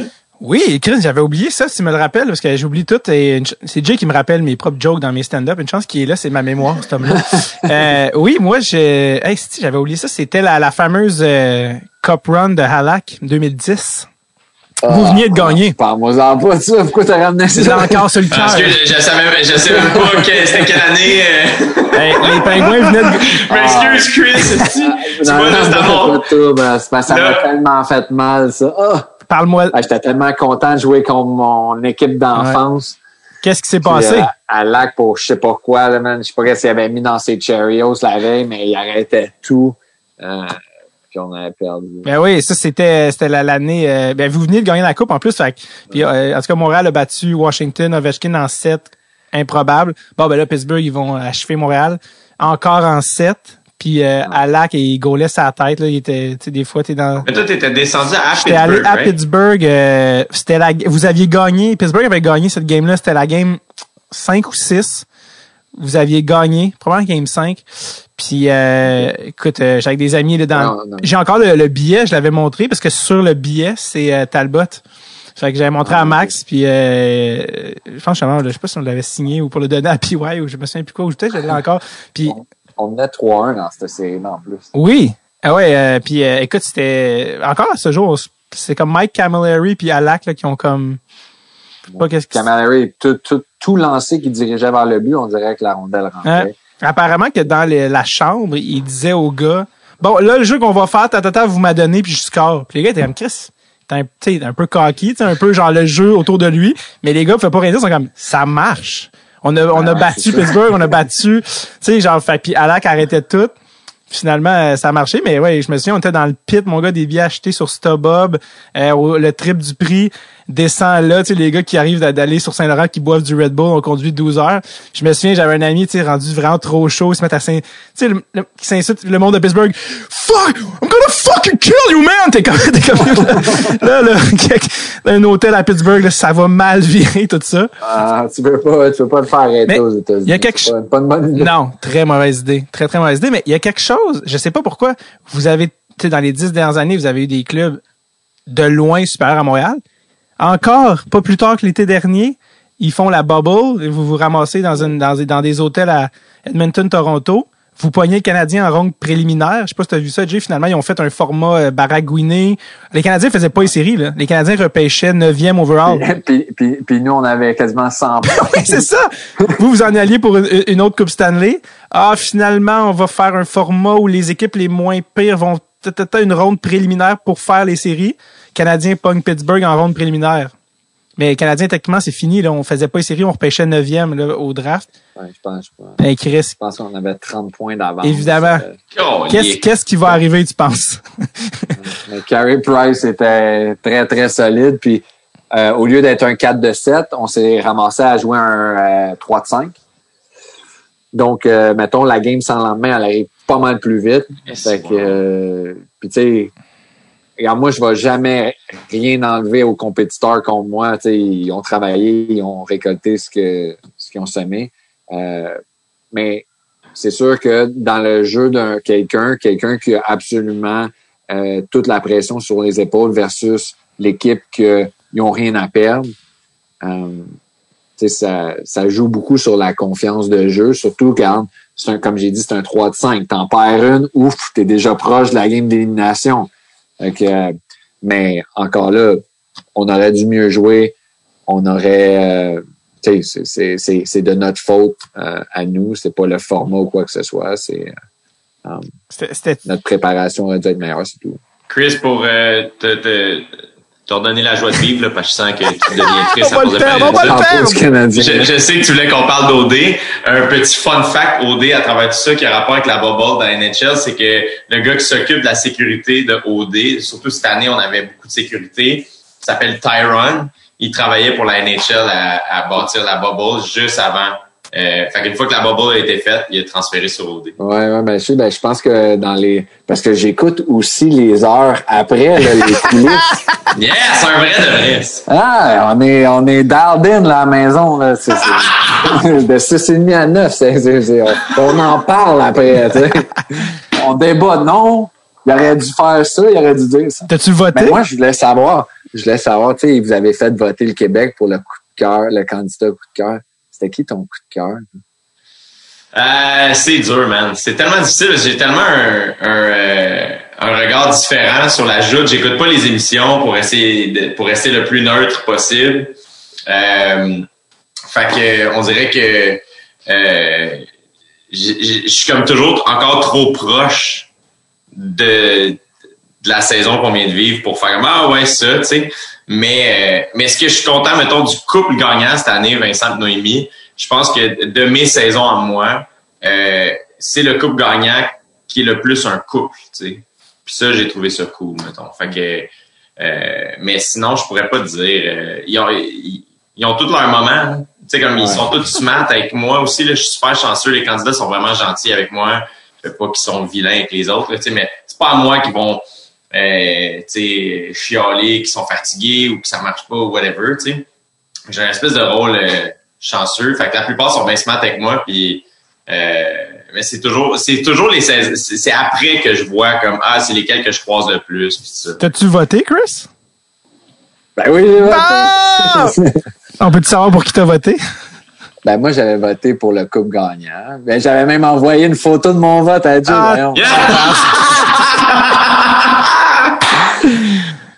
J'essaie de m'ouvrir d'autres hotmails là, pour continuer de voter, mais j'avais voté, je pense que j'avais voté pour Noémie. Ah, c'est Vincent Noémie, le couple gagnant. Non, excuse, pour Vincent Noémie pour le couple gagnant, mais j'avais voté pour voyons, les deux public. Le coup de cœur du public, j'avais voté pour les deux blonds, j'ai perdu son nom. Les deux blonds. Les deux blonds. Jamie? Mais, la fille. Stacy. Stacy, c'est cool, c'est ça. Eh oui. J'avais voté, après, je la trouvais tellement, genre, je sais pas. Elle est fucking sweet, Stacy. Elle est vraiment fine, vraiment drôle. Toujours d'humeur égale, elle est vraiment cool. C'était mon coup de cœur du public, ça. T'as-tu checké les 4 années que j'ai animées, Chris, les 4 dernières? Ben, l'an passé, quand on est arrivé au Québec, là, après la bulle et tout, ouais. Quand on a pu écouter celui qui est en Afrique. Ouais. L'année dernière. J'ai écouté. Fait que j'étais comme en retard, là, puis en même temps, je mixais les. Mais j'ai pas pu voir les autres d'avant. OK, parce qu'il était pas sur. Non, c'est ça. Il était pas disponible à l'extérieur du pays. Et toi, fait que là, t'as plus la soucoupe avec les postes québécois, c'est ça? Non, j'ai déménagé 3 fois depuis ce temps-là. Ah, OK. Fait que la soucoupe, on y a dit bye-bye, maintenant on a laissé ça sur le toit, là, puis que ça arrange avec ça. Il y aura des chaînes québécoises. Il regarde Ciné Cadeau. Il y a des Américains qui trippent sur Gino Chouinard à quelque part. Tout le monde en parle. Ah ouais, toute la bande. C'est quoi les trucs du Québec que soit que tu veux vraiment amener ou qui te manque le plus habitant aux States? Du Québec. Canada, Québec. Moi, je suis un tripeux de la Cabosse d'Or. Je sais pas si vous savez c'est quoi. Je sais même pas c'est quoi. Aïe, man. Aïe, gros, man. Non, OK. La Cabosse d'Or, c'est c'est à Otterburn Park. Ça commence mal, mais continue. C'est ça que j'allais dire. Ça part mal à tabarouette. Mais Jay, tu sors de Montréal, là, tu t'en vas dans le country, là, faut que tu ailles là. T'as pas le choix. Là. Ça vaut le détour. Moi, j'y vais à chaque semaine. C'est comme... Je suis pas capable de mettre d'autres chocolats dans ma bouche que ça. Et moi, depuis que depuis que j'ai 7 ans, ma mère, elle achète le même gâteau de fête qui est un Royal Chocolat, qui est à la Cabosse d'Or. Fait que si on joue, elle me l'amène à la game que, mettons, on joue à Montréal, elle va me l'amener pour ma fête. Ma femme va me le faire pour ma fête, elle va me l'amener, elle va trouver une manière que j'aille ce gâteau-là pour ma fête. Mais en même temps, c'est une chocolaterie qui fait moi, je pense que c'est les meilleurs chocolats dans le monde. J'étais allé partout dans le monde. J'allais à Paris, j'étais allé tous les endroits en Suisse. Le meilleur chocolat, il est là, à Otterburn Park. Puis j'ai des boîtes, je me suis amené des boîtes. La Cabosse d'Or. Ouais. Chris, on va y aller un jour, moi puis Dave. C'est sûr, je vais vous en amener. La prochaine fois que je suis au Québec, classique, je vais l'amener pour tout le monde dans la chambre. Quand tu as commencé avec Otterburn Park, moi, je pense... À part ça, qu'est-ce qui me manque? Ben, c'est sûr que la télé québécoise, c'est le fun de l'avoir. Quand je suis capable d'en avoir, ou des extraits, des fois, j'appelle des amis. Tu sais, je connais beaucoup Maxime Martin, je connais Charles Lafortune. Je demande de m'envoyer par des liens Internet des séries, des choses comme ça. Mais ou sinon, qu'est-ce qui me manque vraiment? En même temps, c'est un peu le Québec à la maison, j'imagine, avec ta femme, tes enfants. Fait qu'il y a quand même ça aussi. Tu sais, oui, t'habites aux States, mais à la maison, tu sais... Tout est français. On parle tout en français. Même mon fils, moi, je pourrais même dire qu'il parle grammairement. Il parle mieux anglais. Parce que, tu sais, il allait à l'école en anglais et tout. Mais...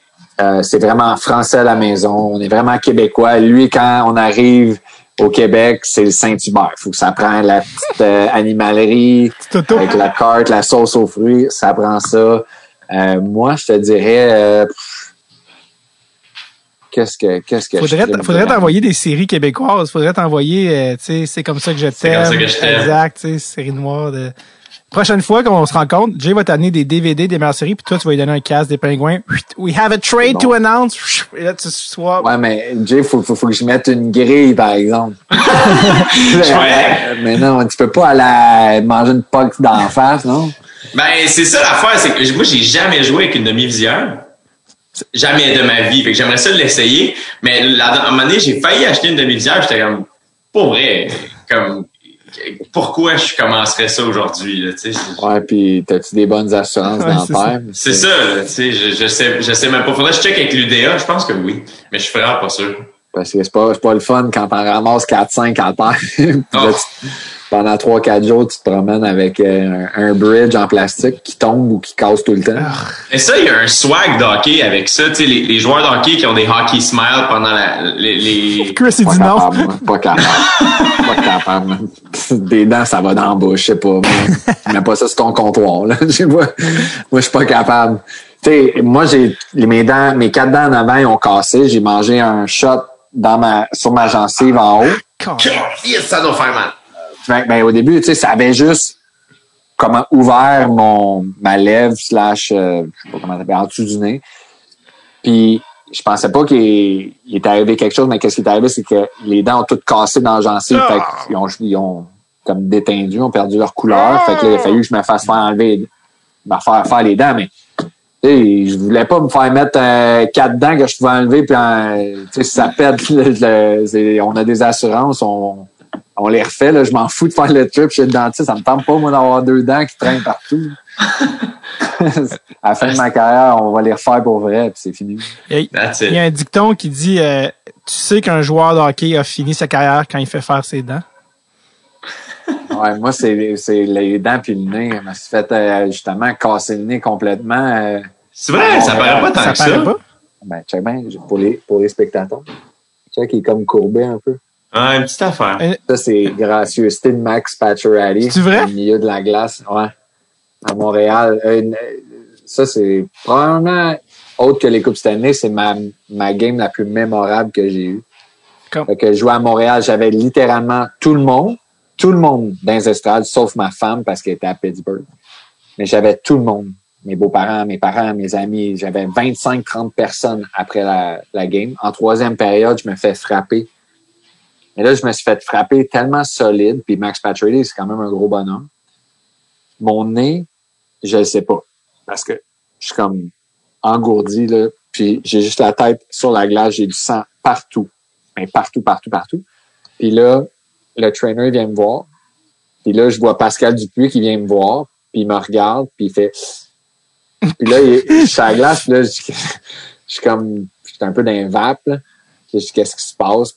Puis là, Stewie, qui était le trainer, il dit « Ah non, faites-en pas, là, on s'en va dans la chambre, le game's over. » Tu sais, j'ai du sang, ça me pisse partout. Je rentre dans la chambre. Puis là, le docteur, tout de suite, c'est le docteur de Montréal, il me fait faire mon test de commotion. Mais là, je le passe. Fait que là, moi, je suis comme « Let's go, overtime commence. » Moi, il faut que je sois à la glace. Mais là, il dit « Tu comprends pas. Hein. » Il dit « Ton nez est sur ta joue. » Fait que là, je dis, de quoi tu parles? Là, je touche, man, mon nez complètement à l'autre bord. Là, je vais dans le miroir, je dis, mais là, je dis, mets-moi des plugs, puis on gère ça après, là. Ouais, on gère ça après. Il dit, ben non, je peux pas faire ça, tu pourras plus respirer si je mets des plugs, parce que tes 2, narines. Ouais. tunnels, là, je sais pas tes 2 narines, ouais, sont bloqués. Fait que là, je dis, OK, ben, qu'est-ce qu'on fait? Il prend une cuillère, le manche d'une cuillère, il le met dans mon nez, OK? Et il me donne une tape sur le nez. Quoi? Je te jure, il me rentre le dos d'une cuillère parce que c'est plat. Il me le rentre jusqu'ici. Puis de l'autre bord, il fait pac! Là, j'entends mon nez faire là, ça se met à couler. Là, j'ai le chandail plein. Là, il me met 2 plugs. Fait que là, je suis plugué, je suis correct. Mais là, mon chandail est plein. Mais là, j'enlève mon chandail. Là, il dit, c'est impossible que tu rembarques parce que t'as pas le droit de rembarquer avec un chandail avec du sang. Je dis, non, tu me rembarques. Je pars à patiner, OK? Puis, j'ai le chandail. Je prends mon chandail, je le remets. Puis là, il me pitch une solution pour les yeux. Puis ça, il paraît là, que ça détache tout, je sais pas pourquoi. Puis, ils m'ont tout détaché mon chandail. Puis, j'ai scoré le but en overtime. Va chier! Ouais. Puis là, non! Ouais. Là, je suis comme... Quand je score, je réalise même pas. Tu le vois dans ma face. Après ça, je monte dans les estrades. Tu sais, toute ma famille, mes amis sont là, mais j'ai une serviette pleine de sang. J'ai 2 black eyes. Terminé. J'ai été out 2 mois après, par exemple. No way! Mais ça, c'est une de mes belles histoires à Montréal. Ça. Wow! Wow! Tabarouette. Ouais. C'est dans tes buts préférés, là. Le top. Ouais, overtime Sandbell. Wow! Comment t'as fait pour voir? On dirait, je Flabbergasté. comprends rien. C'est malade. Ben, les yeux étaient pas fait sur le coup. Le lendemain, c'était pas si hot que ça. Surtout avec l'avion. Ah. Puis la meilleure, c'était... Après la game, on flyait à New York. Puis justement, c'était dans le temps... ma femme était venue me rejoindre à New York. Puis on avait un couple d'amis, puis on est allé manger dans un bon petit restaurant. Puis dans le Meatpacking District, proche du Standard Hotel, il y a une petite patinoire l'hiver. Puis on avait été là, puis quand j'ai embarqué ces patins, là, je t'ai dit, j'étais même plus capable de patiner tellement que j'étais étourdi de la mise en échec, de la pression, tout le sang que j'avais. Puis après ça, j'ai été 2 mois out, mais c'était comme c'était cool, c'était comme un beau souvenir à Montréal. Après ça, j'avais un beau voyage à New York avec ma femme, mais après ça a viré un peu au cauchemar, là, des maux de tête et des cibles, des ça. Ça venait à la norme. T'as eu ta fin de film écrite Hollywood. Ouais, Je suis tellement curieux, c'était quoi le test de commotion? Tu correct? Ouais, ok, good. C'était quoi le test? Combien de doigts? 2, 5. C'est correct. Non. C'était quoi le test? Ben, le test a beaucoup changé parce que ça, on parle que c'était en 2011, je pense. 2011, 2000. Ça fait 10 ans. Mais là, ça a beaucoup changé. Là, maintenant, là, il faut que tu fasses un test sur une tablette. Il faut que tu te rappelles des chiffres, les dire en désordre. Tu sais, il dit, mettons, 5 chiffres, il faut que tu les dises en ordre contraire. Faut que tu marches sur une ligne en patin. C'est vraiment plus compliqué. Avant, c'était vraiment juste t'as-tu un mot de tête, Avant, fallait que tu fumes une clope. Si tu t'étouffais pas, il disait que t'étais correct. Ah, c'est ça. Ben, c'était pas... Tu des menthols? Tu te passais le salt, ça. Ouais, smelling salt. Hey, je sais même pas si je suis capable de marcher sur une ligne en patin à jeun. Moi, sur le coup, à chaque fois que j'ai eu un coup à la tête. Ouais.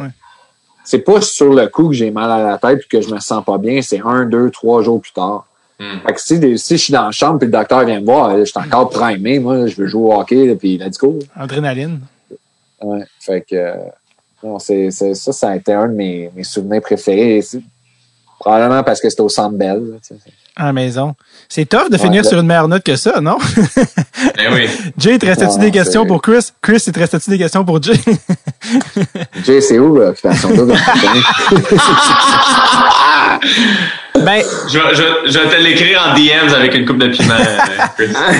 Hey, pour la charité, on pourrait-tu venir voir ça live, tu sais? Avoir des billets live? toi qui vas dans le gym des gars en disant c'est pas le même, les gars, venez vous montrer comment training. Non, c'est ça. Moi, je pourrais être le trainer, tu sais. Faire plein des affaires. Mais ça avait été annoncé Brésil, qui finalement n'a pas eu lieu. Je sais pas si c'est repoussé ou quoi. Mais... Moi, être full plate là, dans ma réponse. J'en ai aucune idée en ce moment. Puis, tu sais, comme vous savez, la situation avec la COVID, on y va un peu au jour le jour. Faut comme le prévoir, essayer de savoir on va être rendu où à l'automne.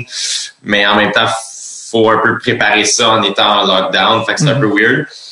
Fait que j'en ai aucune idée pour l'instant, mais... J'en ai une question. Ouais. Je t'écoute.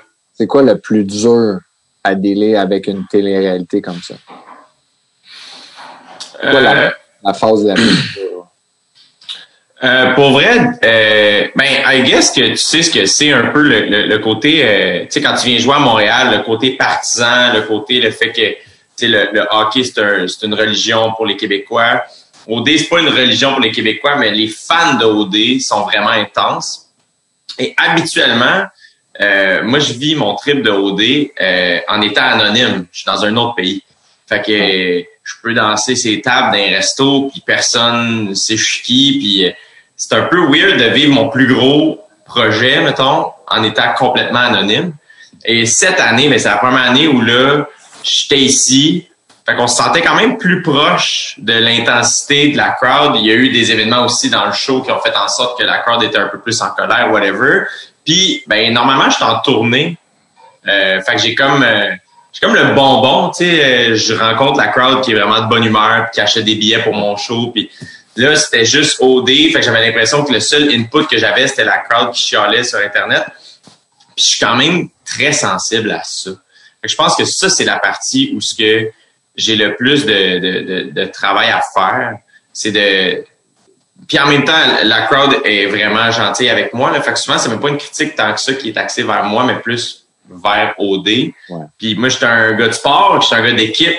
Fait que moi, je suis pas du genre à faire comme moi, j'anime OD, mais tu sais, moi, j'aurais pas fait ça de même, puis nanana. Moi, je suis comme, je suis le représentant d'OD. Moi, dans ma tête, je suis le youpi de OD. Je suis là.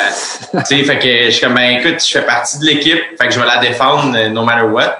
Même si des fois, t'es pas d'accord avec des trucs qui arrivent. Fait que c'est plus cet aspect-là. Mais pour le reste, un Christy bon training camp de télé parce que je fais tout. Oui, j'anime une télé-réalité, mais mettons, quand on est en Afrique du Sud, je me ramasse à visiter un township avec un Sud-Africain. Là, on est vraiment loin d'une télé-réalité. Je parle en anglais avec eux autres. Je découvre le pays. Je fais des entrevues. Tu sais, je fais des quiz. J'improvise.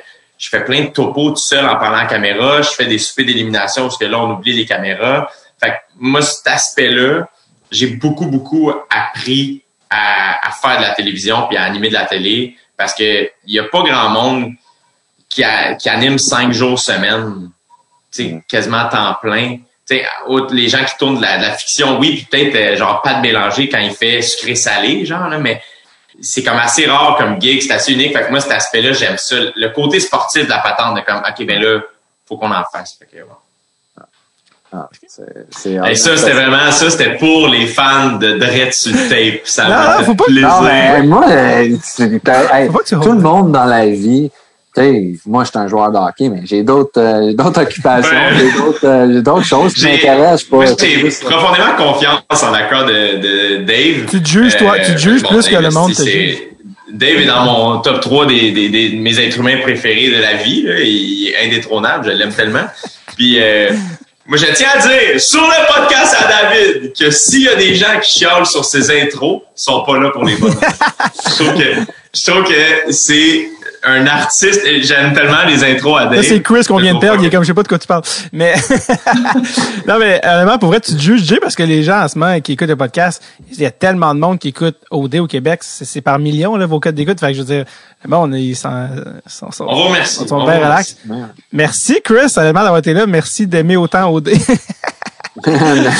Merci à vous. Mais j'aime le Québec, tu sais. Le Québec, c'est la place que j'ai.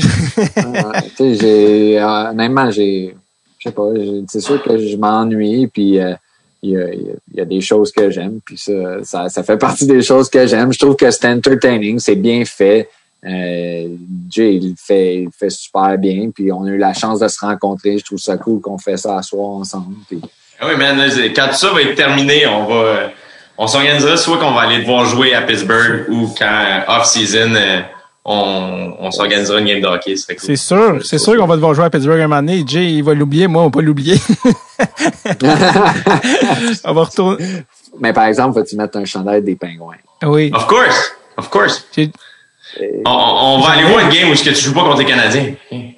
Non, même si c'est pour les Canadiens, on va même prendre celle du Canadien. J'ai été au Centre Bell avec un jersey des Sharks parce que j'étais avec Martine Vlasic, tout ça. Puis j'étais comme, no problem, j'en ai un. Puis quand t'arrives, c'est weird le feeling. Les gens sont comme, voyons. Mais non, pour vrai, en plus, à Pittsburgh, on amènera PY, Jay, qui a des chandails pour nous et pour tout le reste de... C'est sûr que PY est à l'écoute du podcast en ce moment et il est en train d'ouvrir une nouvelle fenêtre sur Internet pour acheter des billets d'avion. Ben, sûrement qu'en ce moment, il a baissé ses pantalons puis il a fini ce qu'il avait commencé au début du podcast. Mais oui, c'est sûr qu'on va te faire. En plus, moi, je suis allé, en fait, c'est tellement drôle. La dernière fois que je suis allé, c'était la dernière ou avant-dernière game du vieil arena, le Igloo. Vous venez voir le nouveau. Ouais, c'est ça. Puis là, le nouveau, il est top notch, je pense. Là. Fait que moi, j'ai closé. Puis, là. Ouais. Non, puis ils font encore des rénovations pour améliorer la qualité de l'expérience pour les spectateurs. Tu sais, surtout, c'est vu dans le basketball, il y a des arénas qui ont maintenant des lounges avec des clubs, puis tu sais, tu payes une prime pour que peut-être qu'après le match, tu sais, t'as ta section, puis tes choses, puis t'amènes... Il y a beaucoup de corporations qui amènent des gens, mais il y a aussi des sections dans les estrades que c'est fait par des brands d'alcool, puis ils font des zones plus fun. Tu sais, comme on avait la zone rouge au Canadien de Montréal, sauf que t'es en haut du cadran, puis la seule affaire que tu vois, c'est 3 points noirs. Mais la zone Mont-Cenex. Ouais, c'est ça. Mais, ce qui était drôle, c'est que c'était juste à côté de la zone familiale. C'était super dangereux. Jay, t'avais un number sur les sections du Centre Bell quand on était jeunes. Te souviens-tu? Oui, absolument. À l'école de l'humour, j'avais écrit un petit number sur les différentes sections du Centre Bell, absolument. Et la phrase, et t'avais une joke que c'était la phrase la plus dite dans les rouges, c'est? Te souviens-tu de ça? C'était quoi? Hey, là, c'était-tu genre passe-moi mon Blackberry, genre c'était genre voici ma carte ou je sais pas trop, genre comme quoi dans les rouges, il y a zéro ambiance, c'est que de la business avec des Français qui sont comme mais qu'est-ce que c'est que ce truc là? Et genre finalement il y a eu des billets à 350 le billet puis ils s'en crissent, tu sais, puis en haut t'as les gars déguisés en Père Noël trop sous qui tombent sur des enfants. Qui tombent sur des enfants. la section de la bouffe gratuite où t'oublies tout respect de soi, pis tu manges jusqu'à te faire vomir, tu sors de là avec des frites dans les poches. Inquiète-toi pas, c'est comme ça pour nous après un match à Montréal aussi. Hein. Ouais, quand vous on a une hein? Vas-y, ouais, t'allais dire. On a à la fin des matchs à Montréal, c'est une tradition pour, je te dirais, les 30 équipes qui viennent jouer à Montréal. Après le match, il y a des hot dogs, du smoked meat, de la poutine. C'est uniquement cette aréna-là dans laquelle on a le droit à ces belles choses de la vie. Puis les gars, mettons on a le choix par mois 2 ou 3 cheat meals, puis c'est sûr que si on joue contre Montréal, c'est les autres qui l'ont. Vous devez tous manger de la poutine à Montréal? Hein? À Montréal, tout le monde doit manger une poutine après la game, c'est sûr, j'imagine. Ben, les gars sont plus fans des hot dogs parce qu'ils sont toastés. Right. Ils ont jamais vu ça. Ils sont habitués au pain mouillé. Steamé. Ouais. Pas capable de manger ça. Mais, ils savaient pas, ils ont jamais goûté à ça, puis c'est plein de beurre, fait que c'est bon. C'est tough de se tromper avec du junk. Je pense que c'est qui l'autre jour qui m'a fait rire? Je pense que c'est Martin Biron qui a vu que Daniel Brière, il est buddy avec Patrice Bélanger quand il venait jouer à Montréal, les sabres. Je pense que c'était genre Jean-Pierre Dumont, genre les Québécois. Martin puis Daniel se ramassaient à checker la pièce de théâtre de Patrice Bélanger. Puis il disait, tu sais, c'est drôle parce que d'habitude, les gars, ils ont des sorties olé. Nous, on se ramasse au théâtre. Puis après ça, la grosse poutine à 2-3 heures du matin à l'hôtel, genre, pa. Puis t'es comme, pa. Tu sais, genre, ça t'assomme, là, une poutine, c'est pire qu'un hangover. Ouais, non, ça, c'est sûr. Mais là, je peux en amener aux États-Unis parce que je pense qu'ils en font une sous-vide maintenant au Québec. Une poutine? Ah ouais, il paraît qu'elle était 40. Une poutine sous vide, genre pré-assemblée? Ouais, elle est faite juste à mettre la sauce après dessus. Ouh! Elle est vraiment bonne, là. C'est même pas une joke. Il paraît que c'est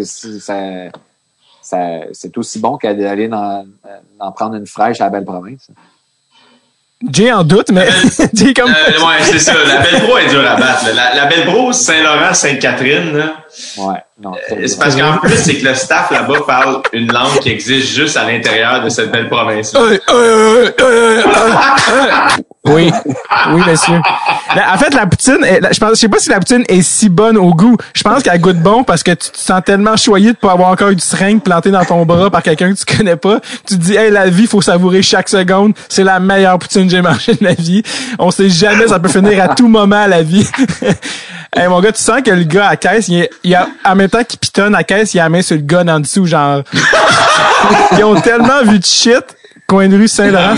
Je suis déjà revenu, Jay, de Gaspésie, après des mois à Gaspésie, à la pureté de la nature. Revenir direct Saint-Laurent-Sainte-Catherine, là, c'est comme accorder une guitare, mais trop rapidement, là. Genre, les cordes pètent, là. Tu sais, genre, Christ que Montréal, c'est fucked up. C'est coin Saint-Laurent-Sainte-Catherine, c'est là où les rêves vont pour mourir. Ben oui. Tabarouette, c'est rough. Juste pour rire, là, les ZooFest, là, notre ligue américaine à nous, là, les shows qu'on a fait là, je veux même plus compter le nombre de nuits qu'on a fini à... C'était toujours l'éternel pool room ou belle province. Ouais, c'est ça, c'est ça. Je sais qu'il y a bien du monde qui sont pas contents quand je dis ça, mais moi, je suis belle pro. Ah ouais, mais c'est quoi les concurrents, mettons, avec de la bonne poutine de même? La Fleur, mettons? Non. La Fleur, ça, c'est malade. Il y avait un La Fleur à Sainte-Catherine, je pense qu'il est encore là. Et Guillaume Latendresse, c'est un très bon ami à mon cousin. Et souvent, après game, il allait à commande à l'auto. Du Lafleur. C'est weird, pourtant, il était... Il n'y a pas vraiment, au Québec, il n'y a pas, à part vraiment les bonnes petites cantines de village, à part ça, il n'y a pas de... Mais là, j'entends les gens de Québec hurler le Ashton. Vos gueules!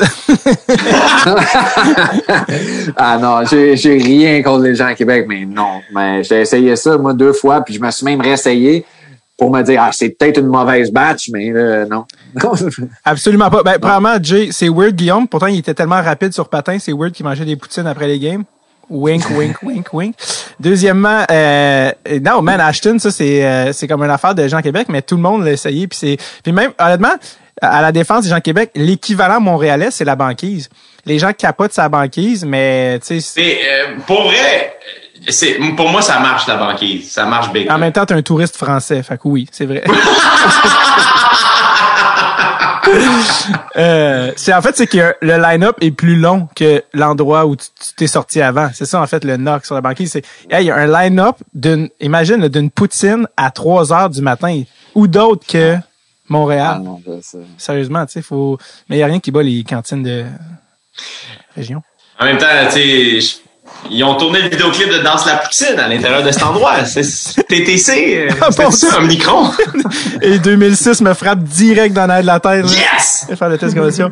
Hey, merci les boys. Écoute, j'ai l'impression que Chris, on pourrait y passer toute la nuit, là. Ben non, c'est correct, là. On est la nuit quasiment, pour moi. Ça va recommencer vite demain matin. Écoute, c'est sûr qu'on va te devoir jouer à Pittsburgh dès que ça redevient légal. Carrément le cas de le dire. Oui. Prochaine fois que tu as une vente d'équipements usagés, appelle-moi. Ça, c'est le genre d'affaire qui me fait vibrer. Troisièmement, bonne chance pour cette saison qui a aucun bon sens, ni queue ni tête, mais aussi pour les Olympiques de 2022, parce que t'es pas vieux, Chris. Tout est encore possible. Crosby va être là. Jamais je croirais que tu pourras pas faire un petit Malkin, un petit 100 pièces de même par la fenêtre à Crosby, hein? Ouais, non, ça va, je pense que ça va prendre un peu plus. Exact. Mais, si ce temps-là, j'essaie de... mais merci beaucoup. J'ai eu vraiment du fun. C'était cool de faire ça avec vous autres. Puis, on va se voir bientôt. On se revoit sur la glace à la prochaine classique KR. Ça, c'est sûr. D'ici là. Take care, Chris. Bonne saison, mon gars. Thank you. Salut, man. Merci. Yes, merci. Bye. David, sûrement, à tantôt. D'une manière à ou tout de d'une suite. autre. Je trouve les coordonnées de Tory Mitchell, puis je te rappelle dans pas long, Jay. Bravo, David, t'es bon.